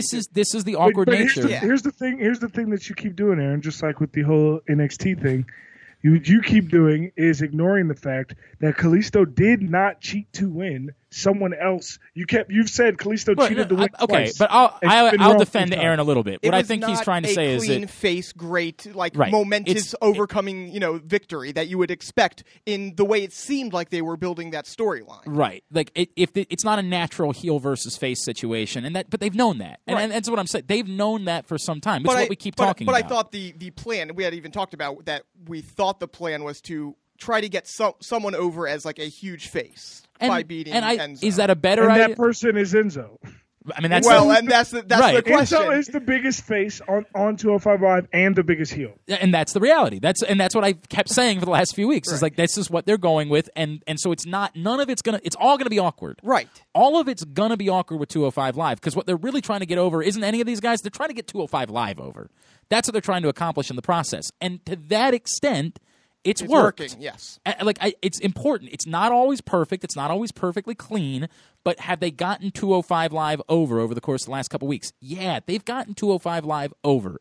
you've come away from Monday night saying, I have a reason to tune in on Tuesday night, whether you're tuning in live, whether you're doing the thing like I do and you're going to watch later on in the week, you have a reason to try to tune in. Will it save 205 Live? Will it drastically change the numbers? I have no idea if any of that's going to work. Aaron will tell us right now if it will or not. Go ahead, Aaron. Is it Ben? Did you check the top 10 shows? I've not seen it the past week. Now I've not seen. Those No, numbers. I just meant like how you say NXT is going to fold. Oh, he's going to make how Jinder Mahal is going to ruin SmackDown. I'm just like give us your big Aaron Damas statement that you want to go with. My prediction is that like if I have to give a big statement now, no, it's not going to make 205 Live what they would like 205 Live to be. No, they would like. What a great way to say nothing. Well, in fairness, I'll say this. I don't exactly know what they want 205 Live to be. I don't know That's if my point. Right. Well, That's but why I'm Aaron said nothing. Well, Right. because you're telling me to say something, and there's nothing really to say here. I don't know what they want it to be. And that, again, all I can speak to is does it feel? It feels like it's working. It feels like it's been an interesting way to have something. Look, we all know that they don't, in football season, the main event of Raw does not typically mean what it is other weeks. But yet, they've done something that feels like it matters, that feels like you kind of have to watch, despite the fact that they're punting on. They're somehow accomplishing both things, which is really they're getting their biggest stars out of the main event spot, putting them closer to where people might be tuning in at the beginning of the show or at halftime of the football game, and yet they're still making the main event spot feel kind of like it matters. It's really good because what it does is it puts something there that should matter to wrestling fans. But if you're going to be one of those people who's probably going to turn away anyways, they're saying, okay, we're admitting we're losing you. We're not going to put something super important here. But you know what? If you like wrestling, you're going to get something in the main event. And you know what else it does a really good job of, and I've noticed it since they did it the last 3 weeks, is when you end Raw with a 205 Live Cruiserweight segment, it makes it less awkward for the crowd the next night when SmackDown ends. Because from what I've seen, when I've gone to live SmackDowns and it was 205 Live later, people would either leave or they wouldn't care because it's not SmackDown. You know what I'm saying? I hear you. It's made it so with Raw ending with the Cruiserweights in 205 Live, it makes it a natural progression for SmackDown to do the same thing. But the question really becomes, is it only because of Enzo? Yes. And I agree, right? Have they accomplished or will they accomplish enough? And maybe it doesn't matter because maybe Enzo's just going to do this for the foreseeable future, right? Like maybe this is just Enzo is going to run 205 Live. I would say minimum. He's going to be in the Cruiserweight title match at WrestleMania. I mean, I would say that. I think it'd be really stupid to not have him in the Cruiserweight title match at exactly. WrestleMania. Exactly. I think it'd be excruciatingly dumb if they don't do that. So then we're saying he's going to be at least for 6 months going to be involved with the 205 Live. Yeah. Okay. Yeah. Then that works. You can keep Enzo. They clearly want Enzo in high-profile spots on Raw. That's obviously very clear. One, because he's money, right? Like he's a very money star. Yes, as he said on 205 Live this week, he is. What did he say? Oh man, I can't even remember. He said, I can't even remember, but he said something about how much money he is, as well as what's his who. I can't even remember what he said, to be honest. He did call the division the loser weights, which I thought was a good line. Look, He said that multiple times already. But what's crazy is the fact that his promos with like in regards to every person he's gone against have just been straight ether, just straight I'm at your neck. And the thing is, it's like he's getting 205 Live over. And at the same time, while getting 205 Live over, he himself is like, I don't know how to describe it. He is 205 Live, but at the same time, because he's killing these guys, he's making them relevant, which doesn't make sense, but it does make sense. I don't know. I see exactly what you're saying. I think the question is, are they making him relevant, or making them relevant, or is he just making? And you kind of said there. And I think we're kind of figured this out. They're trying to make these show relevant. We'll figure out the people involved a little later on. We got to establish the show first. I think there's a lot to do with that, but I think that getting the title off him does accomplish one thing. And this is the question becomes, if Neville's out of the picture. Will this stand, first of all? Well, I think that a Neville Kalisto program for the championship, as well as Enzo working with, in this case, Mustafa Ali, but insert name here, does very much give you two relevant things that matter. If it's not Neville and it's insert name here, does it work? Cedric Alexander, and yes. I mean, that's awkward, too, because then you have two faces. You know what I mean? Like, I think it would need to be a heel in order to make that. If you want Kalisto to be a face, which I think you do. True. Well, then Gentleman Jack. I'd be for Gentleman Jack. Yeah. I mean, I'd be all for that. Although I think that it's stupid to have him as a heel, just for the record. I think that it limits. He's so great. I hate the fact that he's a heel. Not that I don't think he could be a good heel. I just think that his character is so wonderful as a face that he shouldn't be a heel. Look, but we got to find out about Neville. We got to find out about why Neville. I think the why is a big well, and the thing why here. is relevant only because it comes right after Austin Aries. Exactly. And that's that. If it's guys that are saying, if it's established wrestlers that are saying no to 205 Live in general, if established wrestlers are saying, look, we would rather go do this than be on 205 Live. Holy shit, guys! I just figured out who it's gonna be. Okay. Kalisto versus Tommaso Ciampa. I mean, that doesn't. Yes. Although you still have to clean up Tommaso Ciampa and Johnny Gargano. Well, I mean, and it can't be Ciampa immediately because Ciampa's hurt. Well, right, not right now. Yeah. Correct. Yeah. I'm going to bring another thing up, and just to throw it out there, I don't know if you saw that the Sun in the UK has reported that Conor McGregor is in talks for a WrestleMania appearance. Wow. I don't know if that would be a match. I don't know what that would be, but there have been plenty of people online. Look, Finn Balor has been thrown out there. Sheamus, for obviously reasons, has been thrown out there. But I'll be the one to say, isn't the correct answer Enzo? Isn't Enzo the correct answer for Conor McGregor? Yes, he actually is. It depends how you want to position. No, Conor. Eric, yeah. nope. No. He is the right answer. I was sitting here racking my mind of who it could be. Could it be maybe someone in the Shield? That would be a big moment because we're assuming that it's going to be Roman versus Brock, and we're assuming that the other guys in the Shield, I guess they could have a tag team title match, but I assume that they would do something. They could because of who those guys are. They could do something bigger for them. You could trot out Big Show because he fought Floyd Mayweather. Right, yeah. You could do that. You could. I mean, let's be clear. You could really do anything. it with, anything versus Conor is going to be good. But what I'm saying is, if Enzo does make but sense. particularly, I don't know if they're going to let Conor have a match. You know what I mean? Like, what I'm saying is, if it's an appearance and who could get the most out of that moment. Yeah. You do realize if it's Conor versus Enzo that Conor McGregor is going to at some point make an appearance on 205 Live. Man, he might not get the approval for that one. I was going to say he'll show up on Raw. Yeah, he might get the approval for. They'll show the video on 205 but Live. I just think that could be very impactful.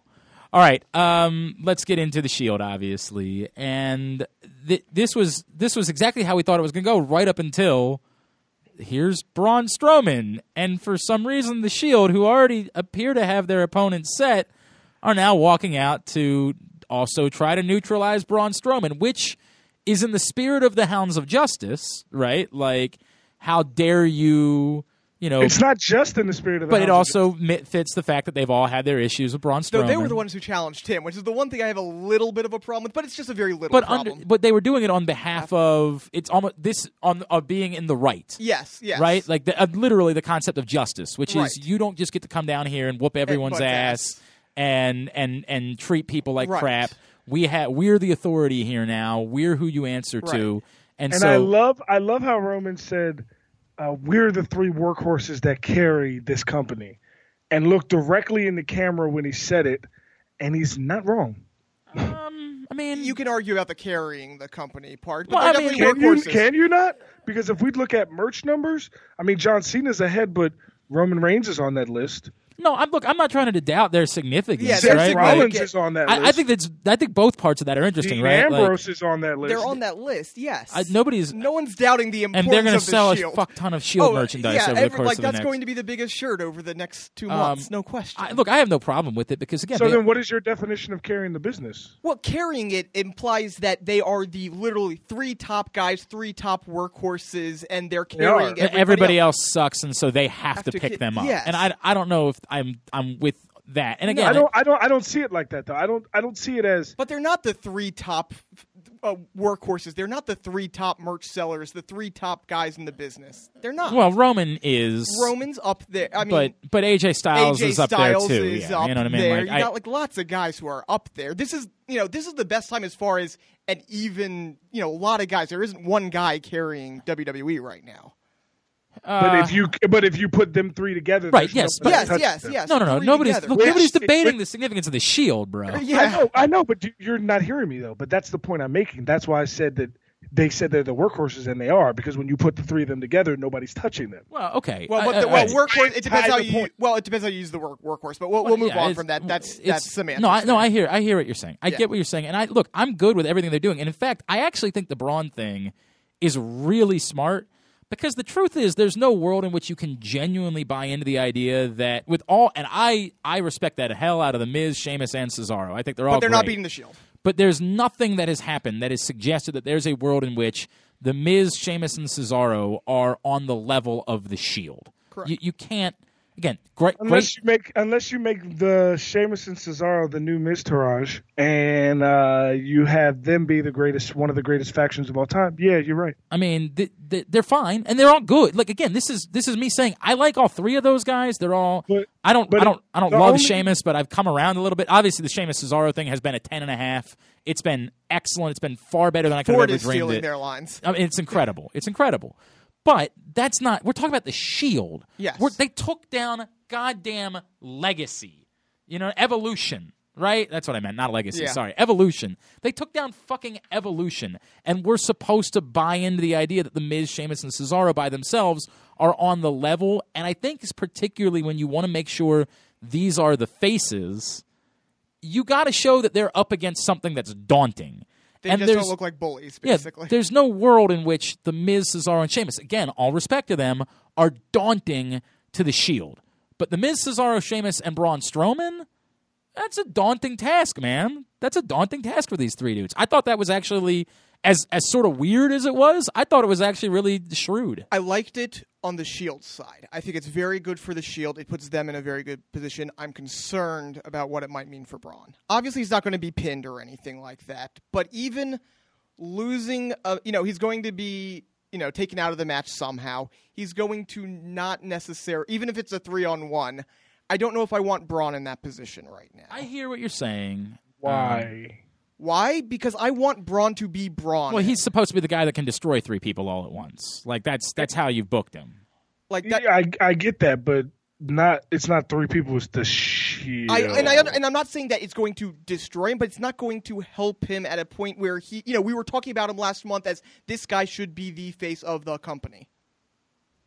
We did talk about it that way. That's true. We did? No, I think we all had a conversation where we were talking about. We agreed on okay. that? If you're saying that you would say you would have never said that because you would have said Roman Reigns, that's fine. But you were very high on Braun Strowman as well. I still am very high on which is Braun why Strowman. I don't know if I want him in a position to, even if it's in a 3-on-1 situation, to look bad. While I understand what you're saying, I don't know how bad anyone can look because we're talking about the Shield. And yes. And we're talking about the Shield, and we're talking about one guy versus the Shield. I don't think it's going to ruin his career or anything like that. But if it was up to me, I'd put him in a position where he can still look like Braun up until the point where you need to do this seems like a neutral position for him. Hey guys, I just thought of something. What if the SmackDown versus Raw Survivor Series match that we get is the Shield versus the New Day? I mean, look, I'm not going to have a problem with it, but I do think again you're going to have a little bit of a difficult. And this is, how much I love the New Day, but you're going to have a tough time selling me on the New Day right now being the on longest reigning tag team champions. I hear you. They're the fucking Shield. You just told me they were the 3 workhorses that run the goddamn company.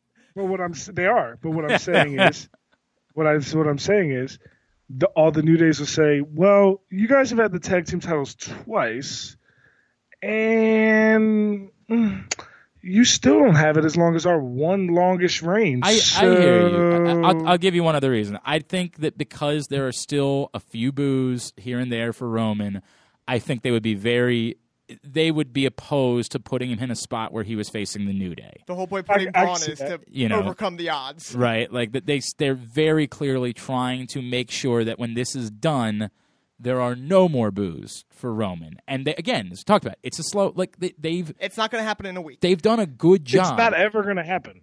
Yeah, I mean, you're right. It's never going to a place where there's no boos because there's. I mean, that's the Yes. reality of it. But they want to make it very. They want to get him to the point where he can be a baby face again. And so far, so good. That's why I think Braun is a very good decision here. I think that works really well for that side of things. I do think it's a little bit difficult because don't you run out of people for the Shield to run through at some point? And Yeah. maybe that's where Survivor Series needs to be someone from SmackDown, so it's something different. And maybe that's for the Shield? That's why, maybe this isn't going to be a long run for the Shield. Maybe it's the Shield versus Jinder and the Sings. Maybe it's that, and maybe right after that, Dean Ambrose turns on him, and that's where you go from there. Something like It's that. going to be the Shield for a long time, Aaron. They want Roman Reigns to get cheered. We'll see. Do they think that they could still get Shield if Dean turns on him? and That's the it's thing. not I Seth? could. No, they don't think that because they watch all the same shows we watch. Some. Yeah, I hear you. I hear you. Look, so far so good. I'm going to keep saying this. So far so good. All in on it. It's the Shield. They look like the Shield again. I enjoyed it. I don't know. Somebody said maybe it wasn't as electric as they thought it would be in the crowd in Indianapolis. I thought they got What? Yeah. Thought they got a good. Who said that? Who I said saw that that? from a few people on Twitter on Monday night. Aaron? Right? No, No, not it me. wasn't Aaron. Not me. I'm not calling out names. This was not like a particular person that I saw say it. I saw a couple people on Twitter on Monday night. Look, I thought it was good. I thought thought it was very everything. good. I thought everything was really, really good. And so, And why the fuck does Indianapolis get all these moments? yeah, that is when they started running over all of the things that have happened in They've Indianapolis. done a lot in Indianapolis. And for some How reason, the with fuck the Shield came together in right? Indianapolis. Yeah. The Shield broke up in Indianapolis, and then they got reunited in Indianapolis. Fuck this, man. Mike Pence doesn't deserve this shit. Like, what the fuck? Exactly. This is so weird. It is really weird, man. Like, I don't know what to make of it. Just a weird way that it works Do you out. think, like, when shit like that happens, do you think that because shit like that happens all the time where it'll be like, this is the same building where he won his first. Yeah, do you think that they notice it and they say, hey, it'd be cool? Yeah. I think they that do. is. I for some reason there was another big moment that happened in Indianapolis like last year. Sometime I can't remember what it is exactly, but I remember them like people bringing it up. It was a thing, like on the air, on the thing. Like they want, for whatever reason, I guess they've noticed that big things. I bet you it just started as a coincidence. And at this point, they're like, yeah, it was a coincidence then, but now we're going to play into that. That Indianapolis is a big thing. I mean, I have no problem. It's certain Or it could cities. be, or it also could be that, I mean, I don't know what the crowd is like in Indianapolis, but like, I don't know what the wrestling fans are like, but it could be a situation where they put these big moments there because they don't know if otherwise they'd be able to sell the place out. Maybe, It's possible, yeah. maybe, or it's because you feel as though there's less smarks, right? Like that you It's can. a good crowd. You know it's going to have people there, so you're not doing it in front of like 7,000 dead fans. Right. But it's not going to It's be not Chicago, Philly. It's New not, York. Yes. Right. Correct.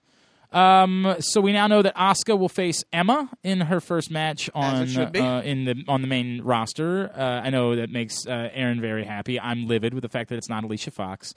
I did. Think I was hoping that it would be Bailey, honestly.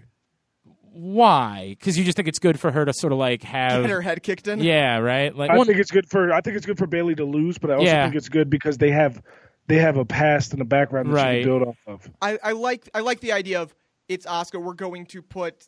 We don't want that background. We're going to save that background. It's there. We want Asuka to come out and be the most dominant buzzsaw Asuka that you can possibly be, and Emma is. I think that AJ makes a relevant point, though, right? Which is, I think he moved to Bailey quickly.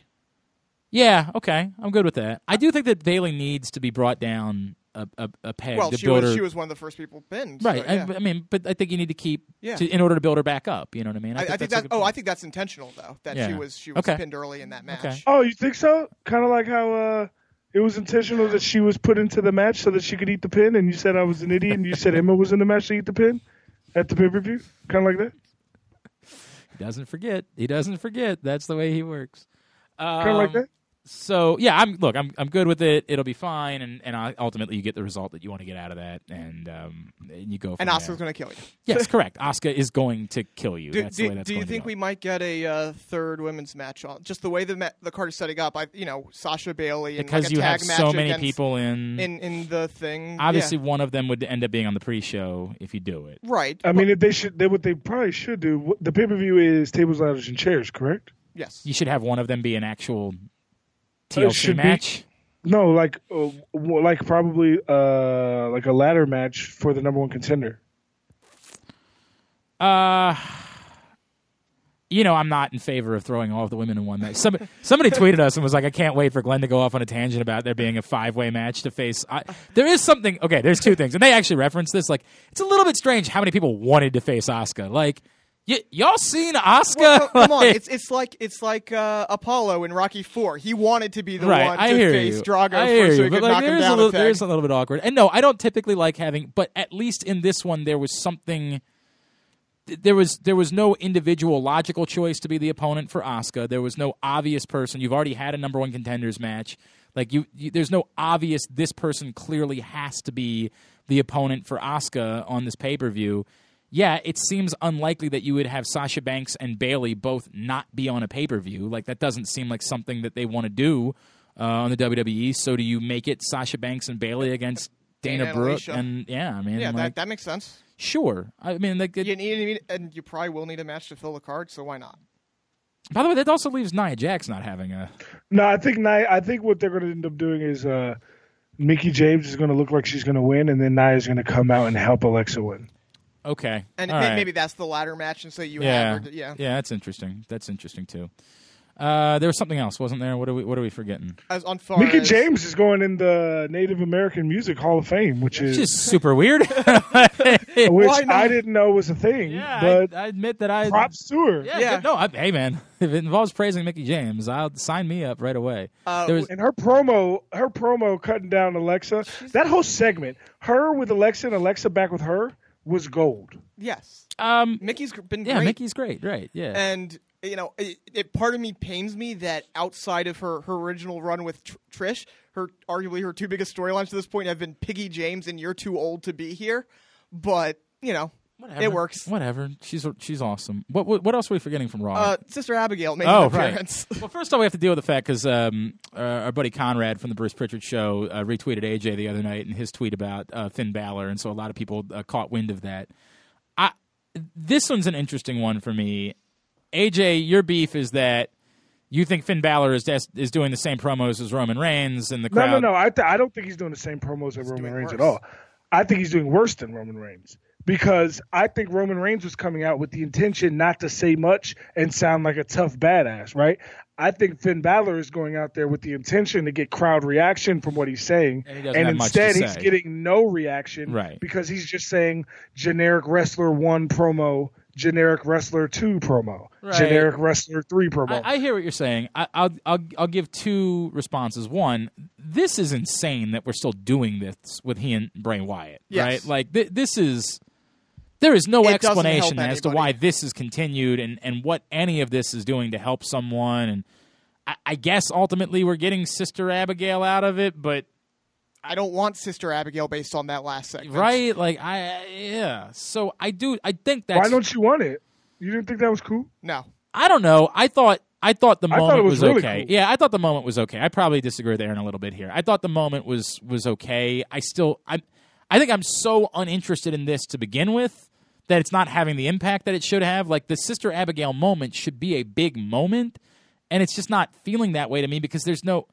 Why is this still happening? Why are these two guys still doing this when it's very clear who's better between the two of them? Like what? But that's the thing is I think the plan was to establish Sister Abigail as Bray Wyatt's version of the Demon. Then why hasn't it come out before? And that would be what I would argue for. Like don't wait because she had to die and come back like Jesus. She died a while ago. That's who. And they killed her again. Yeah, remember, they went back and re-killed. They made sure if she wasn't dead enough the first time, right? They killed her again. Right. Yeah. My point being, just like not everybody's resurrection story is the same. I know as a newfound Jew, Aaron, that your there is no Jesus, right? Your fellow Jew, Jesus. He came back in 3 days, but sometimes if I'm Jewish, I can't agree to right. that. That's true. Superman, he died at the end of the last the Batman vs Superman movie. And guess Thanks what? a lot, Dick. He's going to come back. He's going to come back, and it's not going to be 3 days. It's going to be a year or 2 years or whatever the hell. What about Agent Coulson though? What about his resurrection story? Well, he went to Tahiti, and Tahiti's That's right. a wonderful place. It is a wonderful place. Look, I don't really care about the time period of how long it's taken. I hate the fact that we're doing this in a. I already have my answer between these two dudes. So if Sister Abigail beats the demon, So does that mean Bray's sister Abigail has to be Sister Abigail from now on? one, I guess, and then two, I still know who's better between the two of them because Finn already beat him twice. So like what? I don't agree with the timing within this feud of doing. If you were going to do this, I think that you needed to either have the two of them split the first two matches, right?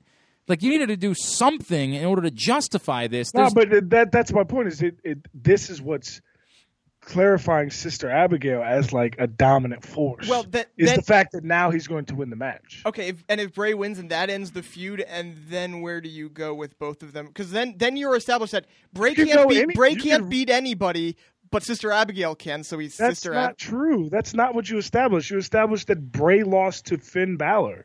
Bray was the WWE champion. He beat a lot of people. Right, but he lost to Finn Balor twice. Okay. And that's not insignificant. And he didn't lose to Randy Orton twice? Yeah, well, he didn't lose to John Cena twice? He didn't lose to Roman Reigns That was part of the problem. That's part of the problem. Is that you're saying that Bray Wyatt can beat all these people. But he's also beat Dean Ambrose twice. And he's beat Seth Rollins twice. So what is your point? My point is that if you were going to do this, you don't have the other guy win twice and then do it. There's no justification. Why in the world is Finn Balor still involved with this? What reason does he have to care? Because Bray Wyatt is stalking him. Because Bray Wyatt is stalking him, which has been the point. Literally, he won the match, and the next night, Bray didn't have a segment.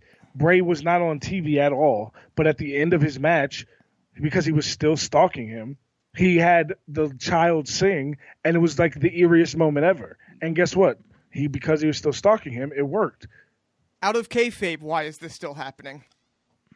What do you mean? Look, I don't really care about out of kayfabe, in kayfabe. Well, but that's my what answer, you're arguing. if when Bray Wyatt tries to talk to me, if I'm Finn Balor, I say, guy, this is over. I don't care about you. You can stalk me all you want. I've already proven myself. I just don't think this works, having someone face somebody a third straight time. So you think you guys love to talk about this. As a babyface, do you think that it would be a good look for Finn Balor to turn down an opportunity to fight someone just because he had already beat? Yes, when you've already beat him twice. You don't think that makes him look like he's running away from a fight, which makes him look less credible? Well, now Finn Balor's fighting a woman, and that's not very face-like either. Okay. I don't know about that. Yeah.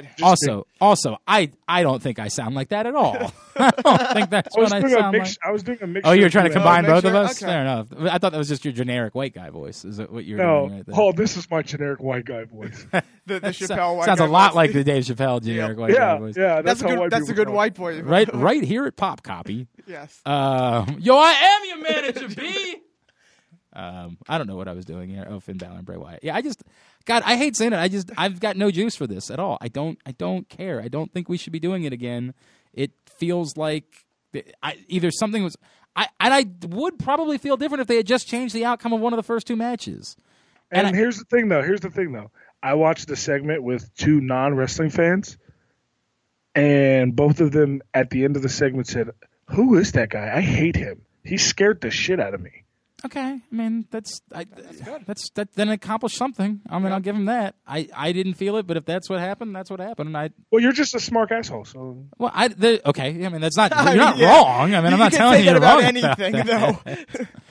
All right, when we come back in, Chris Sabin's going to join us. Big weekend on tap for Ring of Honor. We will talk to him next. I'm Glenn. He's Aaron, and he's the main event. AJ Francis. This is Jobbing Out. The Par-Excel Early Phase Unit at Harbor Hospital is looking for healthy males and females ages 18 to 85 to volunteer for a clinical research study. Length of participation and number of visits vary by study. If you qualify, you may receive compensation ranging from $1,200 to $8,500 upon completion. For more information, please visit our website or call 1-877-617-8839. Call now.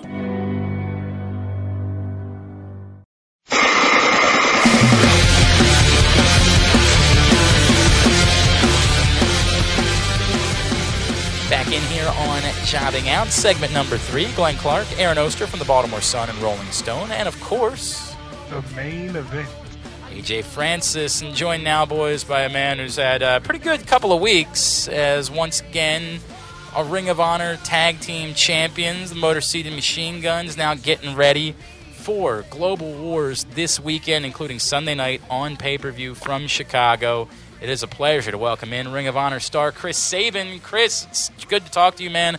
Thank you so much for taking a couple of minutes for us. No, my pleasure. Thanks for having me on, guys. Everything good, I assume, right? Like, how could life be better for you right now? Hey, life is good, man. You know, being a tag team champion is never a bad thing. No doubt about that. You know, this is your first time being Ring of Honor tag champs. You've been tag champs, single champs, all over. Oh, wow. the I didn't even place. realize that. Holy crap. What does it mean to you to finally win that title? It means a lot. You know, Motor City Machine Guns first debuted in Ring of Honor in 2007. So we have a history that goes back to that company about 10 years. So it's been, you know, a 10-year journey that has paid off. That's crazy, man. It's crazy. Like, there's got to be an itch right at some point. Like, really? We're doing this for 10? No? Like, I imagine at some point you got to say something, right? Yeah. Well, I mean, we were never there consistently, you know. Right. You know, we kind of just popped in here and there, but we've also had title shots that we were unsuccessful in throughout those years. And then, you know, we've been together over a year now in Ring of Honor as our main promotion. And so, you know, it might have been getting a little frustrating there for a little bit being, you know, we hadn't teamed in a number of years before we reunited in Ring of Honor. So to add a little getting used to, a little kinks to work out and everything, and just get into the groove of things. But I think we're finally there, and we proved that by becoming the Ring of Honor Tag Team Champions. You won titles all over the place. Obviously, TNA, you won in Japan. You've won the Cruiserweight title here in MCW, in our neck of the woods. How did this title win compare to some of those other ones? You know, winning a title never gets old. You can say that. You know, it's always a cool thing. It's always like validation for your hard work. You know, and of course, you know, when you can represent a company that has the best tag team in the world, best tag teams in the world, without a doubt. You know, it's such a competitive tag team division with the teams they use in Ring of Honor and the teams they bring in from New Japan and whatnot. To be the champion of a company like Ring of Honor, it's truly an honor. Well, I would imagine it's more because you beat the Young Bucks to win the titles, right? Like, that's a pretty effing big deal.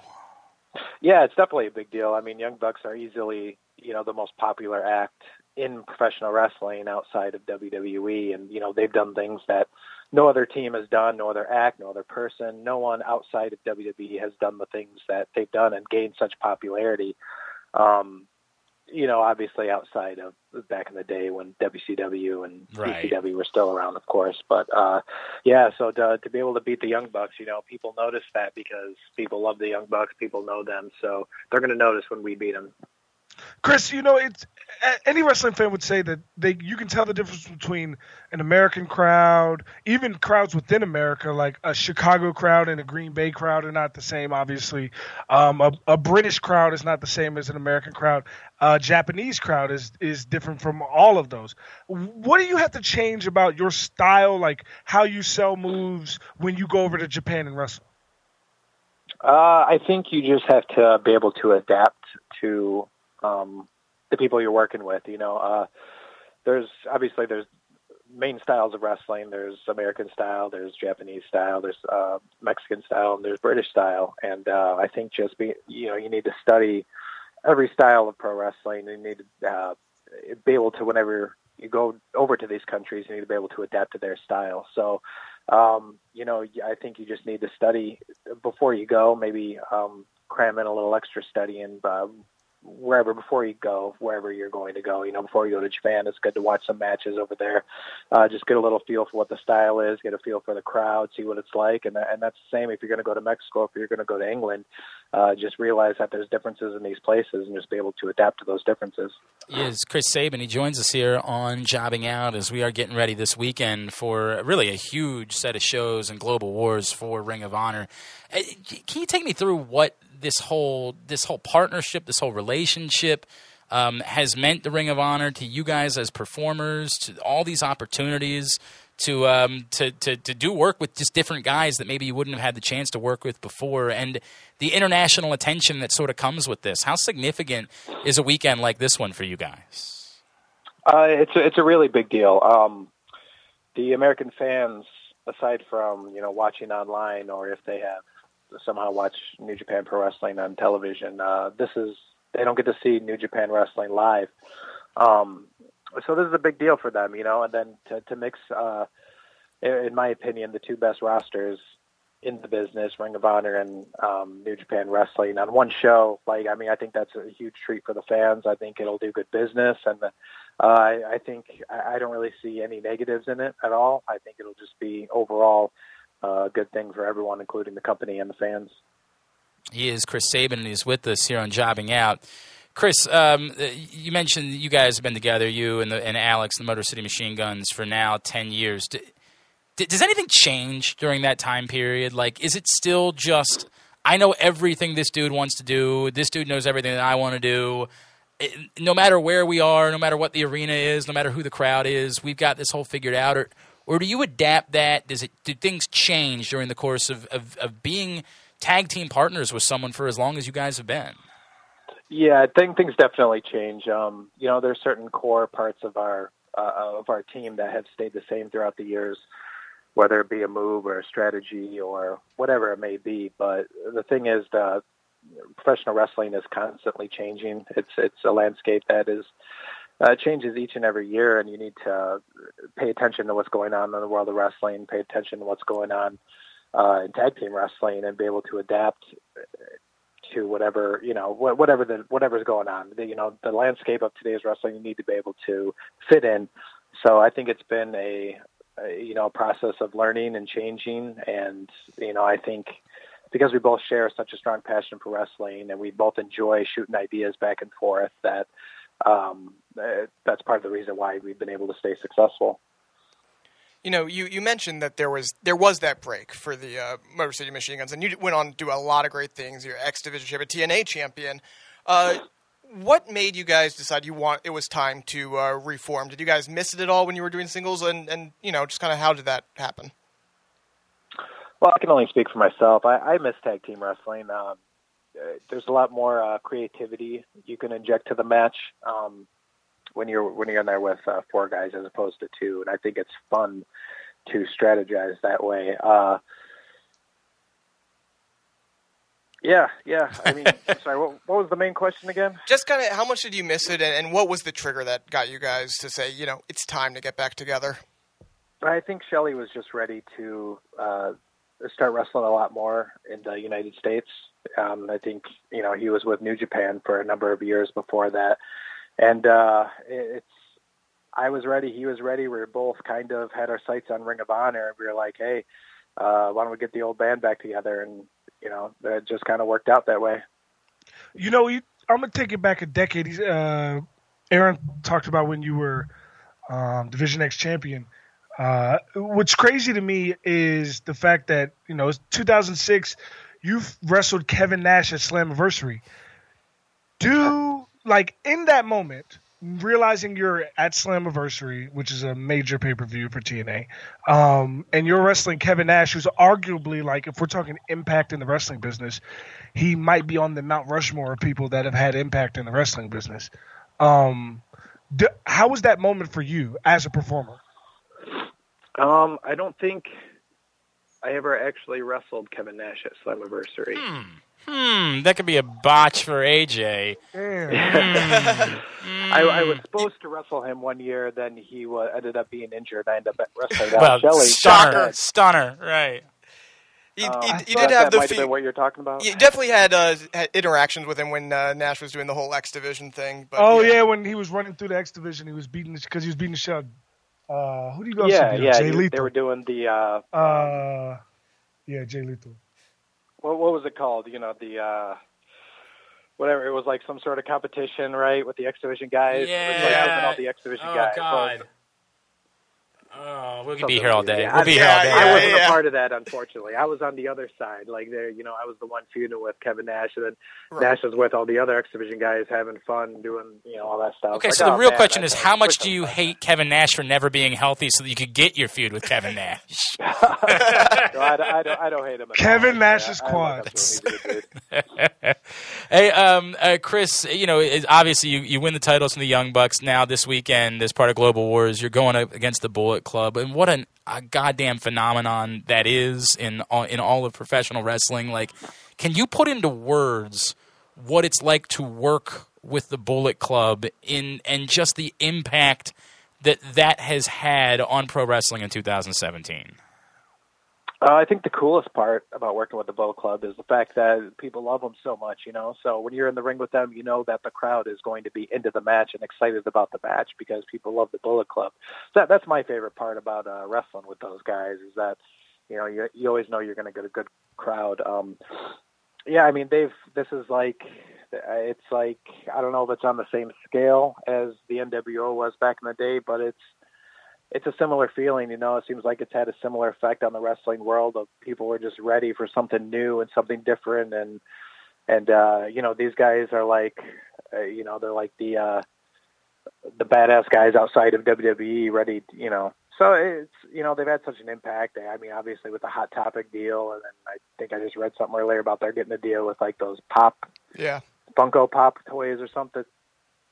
So, yeah, I mean, it's only good for everybody. It's especially good for those guys because it's making them rich, but it's also good for business outside the WWE as a whole because it helps everyone out. It gives more opportunities and just brings more attention and more eyes to pro wrestling outside of the corporation. But obviously the Bullet Club has gone beyond like a certain group of guys at this point. This is no longer just about, a few guys that started this whole thing years ago. Do you find yourself sort of like backstage every now and then being like, hey, man, I got to be honest with you. Being a part of the Bullet Club doesn't sound so bad if you guys... Can I get a Saving Club shirt? Yeah, right? Like, you ever want to consider that? Just, I wouldn't mind having my stuff being sold at Hot Topics right now. Yeah, for sure. That would be cool, but also at the same time, you don't want it to have that NWO effect where they just keep adding guys and adding guys and adding guys. It becomes more diluted, and then it's just... Has that not already happened? A fraction of what it once was, I think they've been smart about who they have brought in to be a part of the Bullet Club, and I good for them. I don't need to be a part of it. Good for them. What do you think of what they did go into Raw a few weeks ago? I thought it was cool. I didn't actually see the video. I read about it, so I don't know exactly what happened. But hey, that's. I guess it was cool. Then the next day, I guess they got the cease and desist letter. So got their attention. They noticed. No doubt about that. No doubt about that. You got a number of great matches lined up for this weekend. You got the Bullet Club in one match, the Kingdom, Beer City Bruiser and Silas Young have taken a huge step forward over the past year. And then in Chicago on Sunday, that big 8-man where you're teaming with Jonathan Gresham and Jay White, which sounds like the fastest 8-man tag team I've ever seen. Any of those matches you're particularly looking forward to? And just what about the weekend are you most looking forward to? This is going to be kind of like an old school little tour for me. It's all driving. It's all like Midwest. So these are all shows that I used to do cities that I used to do independent shows on. And then, me, Alex Shelley and Jay White are all going to hop in my car. We're going to drive and we're going to go from, Pittsburgh to Columbus to Chicago and then drive back home to Detroit. And, I think that's what I'm looking forward to the most. It's just going to be a cool, like old school, like, indie road trip, it's going to remind me of that. But as far as the matches go, I'm looking forward to every match, honestly. You can't really get a bad match in Ring of Honor. No matter who you're going to be wrestling against, they're going to be good. And it's going to be fun, enjoyable. Everyone has a good attitude. So, yeah, overall, it's just going to be a good weekend. Go ahead. Sorry. Before, when you made your return to Ring of Honor, you made your debut match back in Ring of Honor with Kyle O'Reilly, and you see what he's doing now in NXT with the Undisputed Era. Did you think that him and Bobby Fish and Adam Cole would be this hot when they got to NXT? I don't know, but I'm happy for them. I always saw, the potential in those three guys to do great things like that, to be able to, go on and be successful no matter where they wrestled. So, I mean, it's not surprising because of how good those guys are. I'm happy for them. They're super talented. They're good guys. And, I wish them nothing but success. I was going to leave you with something similar. Your name has been one that has come up a million times whenever people talk about where WWE could go to bring somebody in, and now as you're staring at 35, is it something you think about at all? Like, is there some part of you that's like, man, that it'd be cool to go collect those checks one time in my life, something along those lines? I know you're happy with what you're doing. I know you're happy with what you've done, but do you consider that possibility at all? Yeah, I mean, it's in the back of my mind. Like the drive behind that definitely isn't the checks. Like, it was never like it's the drive behind it is the fact that I grew up watching WWF wrestling. You know, that it's like it's something that stems from childhood for me. Like this, like that's where my love for wrestling. The only wrestling I was able to see on TV when I was a kid was WWF, and then eventually WCW. But so that's kind of like that childhood kind of memory and childhood connection where you imagine yourself when you're a kid doing this thing, and then you work your entire life and then you're successful at it, but you were never in that one place that sparked your love for it. So it's always in the back of my mind, but at this point, if it happens, it happens. If it doesn't, it doesn't. I've been super lucky and super fortunate to be able to make my living off wrestling since I was 21. So 35 now, if I can basically, the main goal, which I will be completely happy with, is if I can retire off wrestling. Whether that happens or not, I don't know, but that, I would consider myself, happy and content if I was able to do that. Never have to work a day in your life, right? Like that's the idea. Well, yeah, I guess there's a little bit of work involved. I used to work at Subway, I used to be a sandwich artist. So. This is a little bit better than that, I'm guessing. I'm guessing this is a bit of a step up from your days as a sandwich artist at Subway. No offense to them, and what they're doing. Hey, Chris, what can we plug for you, man? Social media, T-shirts, anything like that? What can we drive people to? Well, I mean, the only social media I have is Twitter. It's at Super Chris Sabin. Other than that, I don't have Facebook or Instagram or anything like that. I'm just not a big social media guy, I guess. But, I try to, keep in touch with all that, to keep up with everything that's happened on the internet through Twitter. Other than that, that's about it. Well, there you go. We'll keep it simple, and we'll just tell everybody to make sure they're checking out Global Wars this week. And, again, Sunday night, the show from Chicago, available on pay-per-view, iPay-per-view, so you can check that out there. As always, go to ROHWrestling.com. in order to find out more. Hey, Chris, so happy to see you guys killing it. As always, congratulations on winning the tag titles again, or for the first time in Ring of Honor, but tag titles again in general. And enjoy this weekend. It should be really, really fun.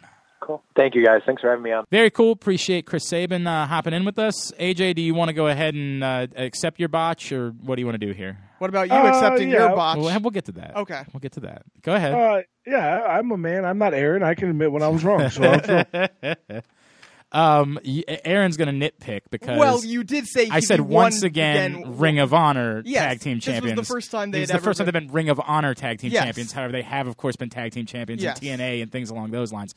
Look, as always, this is a Brian Powell decision.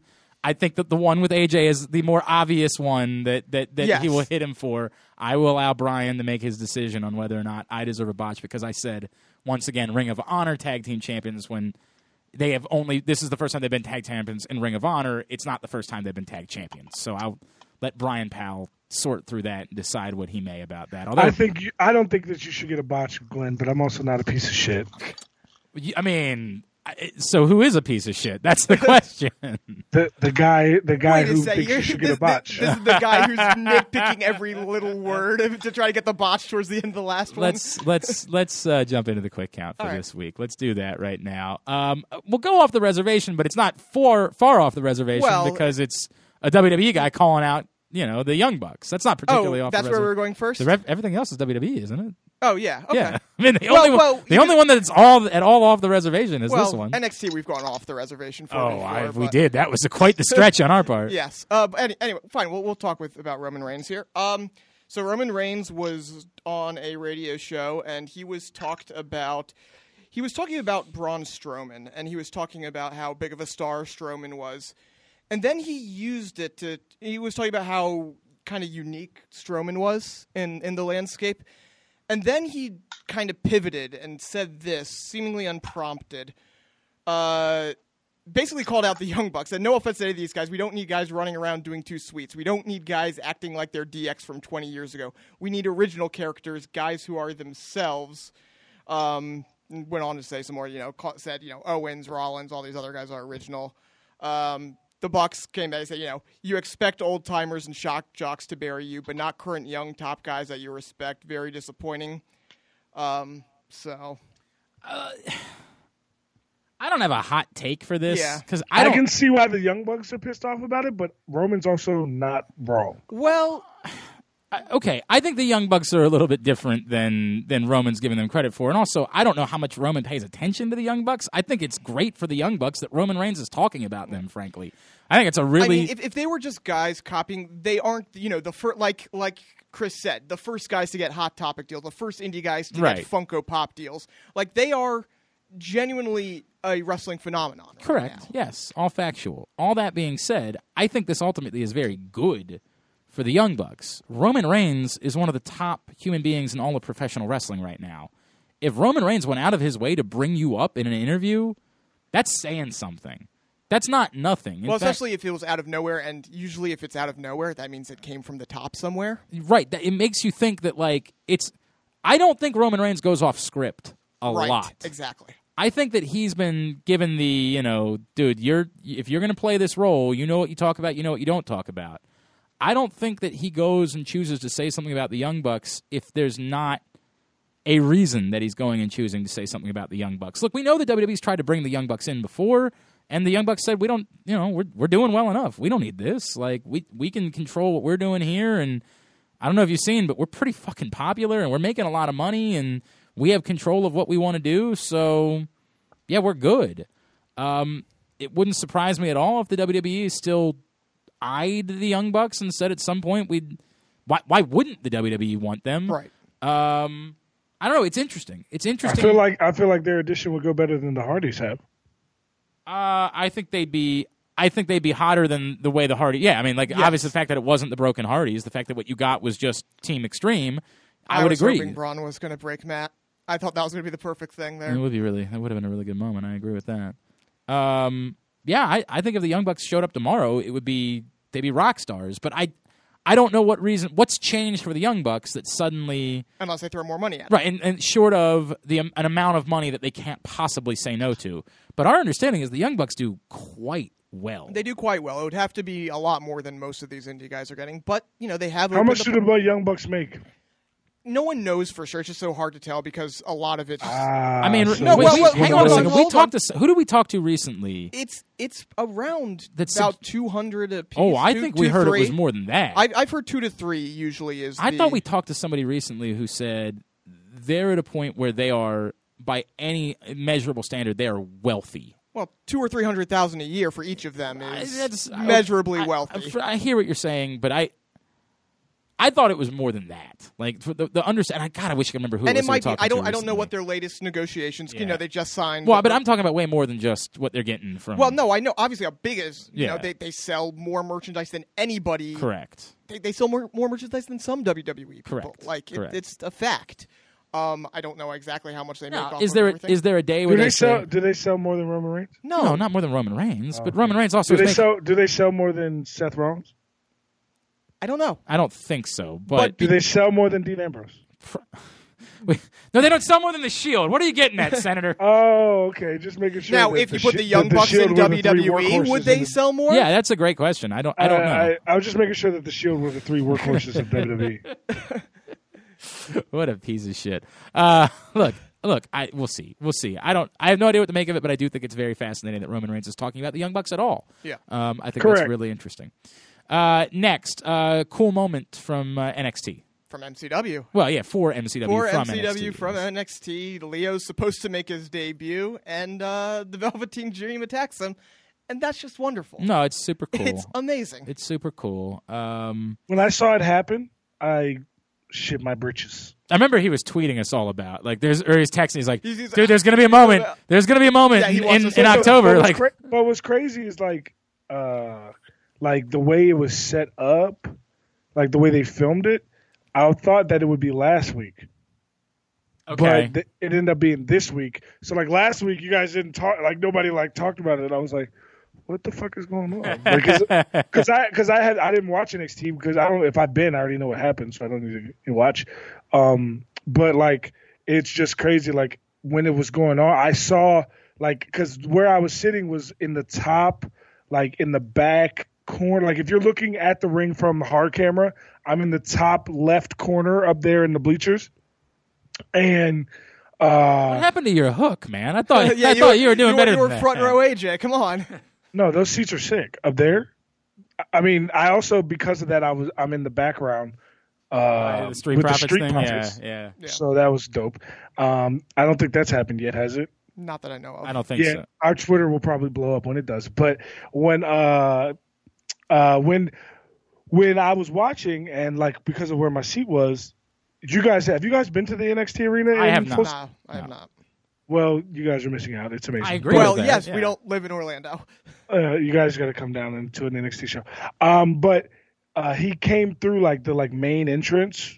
Patrick came through the main entrance. Velveteen Dream came through the main entrance where all the fans come in. Like, so I saw him walking in. I was like, holy shit, what's about to happen? And then he jumps the guardrail and attacks Leo, and I lose my monkey shit.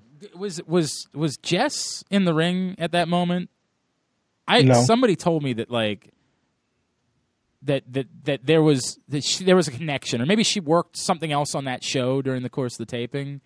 Like that it was like a true MCW night. I didn't. She worked. What I think she worked. There was a women's match on the show, And she was worked, the okay. Yeah, she all was right. the ref for Okay. that. Yes. Yeah, I wasn't paying close enough attention when I saw that, so I didn't know. But yeah, it's awesome. I mean, it's just awesome. It's incredible. Those guys. It's a remarkable story, and it looks like they've got MCW is the biggest.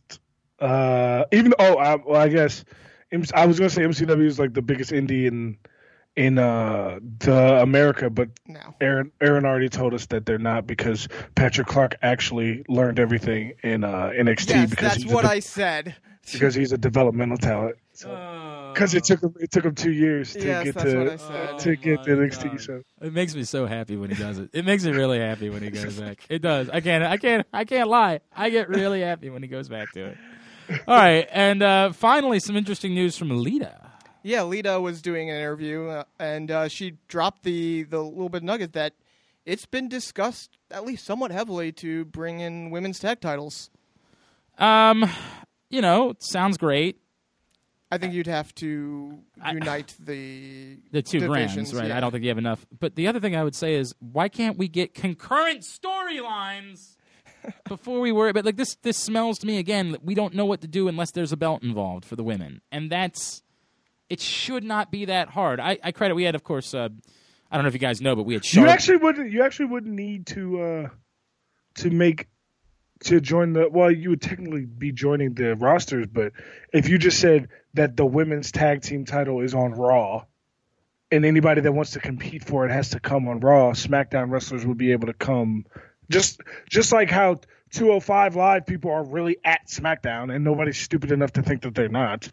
No, they're not. They're there for 205 Live, AJ. Not They sure do not if have you... SmackDown contracts. No, I hear what you're saying. I get it. I don't know how you go about doing it. And again, I just don't know. How about we work on writing something for the women?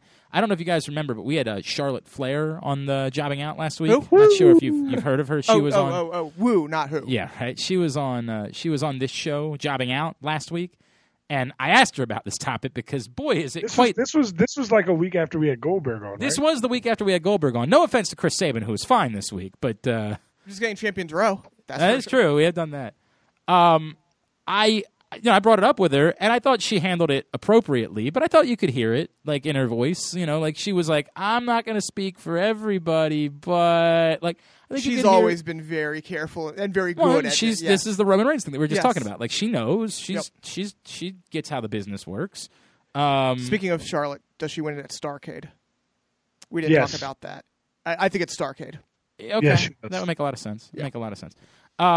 My point being that, like, until you prove that you can do that, why are you worrying about anything else? Like, But here's the thing, though. That's what they're trying to prove, is that because we all know that WWE has problems creating storylines that don't revolve around a title belt. so they just have to have more title belts. So they add what do we have now? 15. Yeah, I mean, right.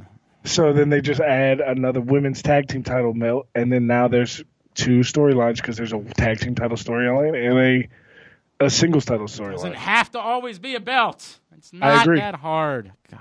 All right. Very good. Let's wind down for the week. You wouldn't pop to see Sasha and Bailey be the inaugural women's tag team title champions? No, I believe you mispronounced Alicia Fox and Emma. I believe that you got that incorrect. All right. Let's wind down for the week. AJ, what are we plugging for you, sir? Olympic Gold, the music video is going to come out this Friday, so it's a big time. I'm expecting it to get some heavy traction, and I think that everybody involved with my album is excited for this run that I'm about to set up, and I'm just really grateful for everybody from not only from this show, but anybody that's been out there listening to my music. It's been really dope. To hear people talk about my music and say things like say that they're like I have people DM me and say, this music, man, like it really speaks to me, like it helps me like with the situation that I'm going through, or like it helps me with something that I've gone through in the past, blah blah blah blah blah, and it really is a dope experience for me. So I'm just really grateful for that right now. You can follow me on any social media at AJ Francis 410, YouTube, Facebook, Twitter, Instagram. It's all at AJ Francis 410. I'm doing that. I'm still, scouting kids for the Francis Sports Academy. I actually might be in a movie. Whoa. That What would did be, John Cena just? Yeah, bring you right. into At Transformers. No, it's a movie filmed in New Orleans. I will find out probably this weekend whether I'm going to be in it or not. The filming starts on October 30th. So what you're saying is we're all going to New Orleans.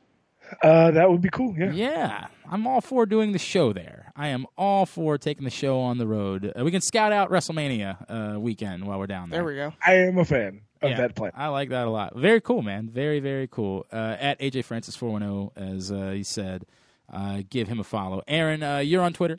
At the A Oster. The show's Twitter. At Jobbing Out Show. Email. jobbingoutshow@gmail.com. Baltimore Sun, Rolling Stone. I'll have this interview go up on the Baltimore Sun, and I'm actually working on something a little bit out there around the fact that WWE, the video game's coming out. So kind of looking more at because Bailey was out at the Nintendo Championships, and obviously Xavier Woods and Kenny Omega. So kind of the growing relationship between wrestling and video games. Cool, very good. At Glenn Clark Radio, glennclarkradio.com for me. Thanks again to Chris Sabin from Ring of Honor for joining us for Aaron Oster and for the main event. I'm Glenn. Oh, you're supposed to repeat that, aren't you? Yeah, you cut me off. My bad. I was gonna do like a little. I was trying something new. But keep going. All right. Well, fair enough. I effed it up. We'll try it again next week, gang. I'm Glenn. This has been Jobbing Out. Vent. Jobbing Out.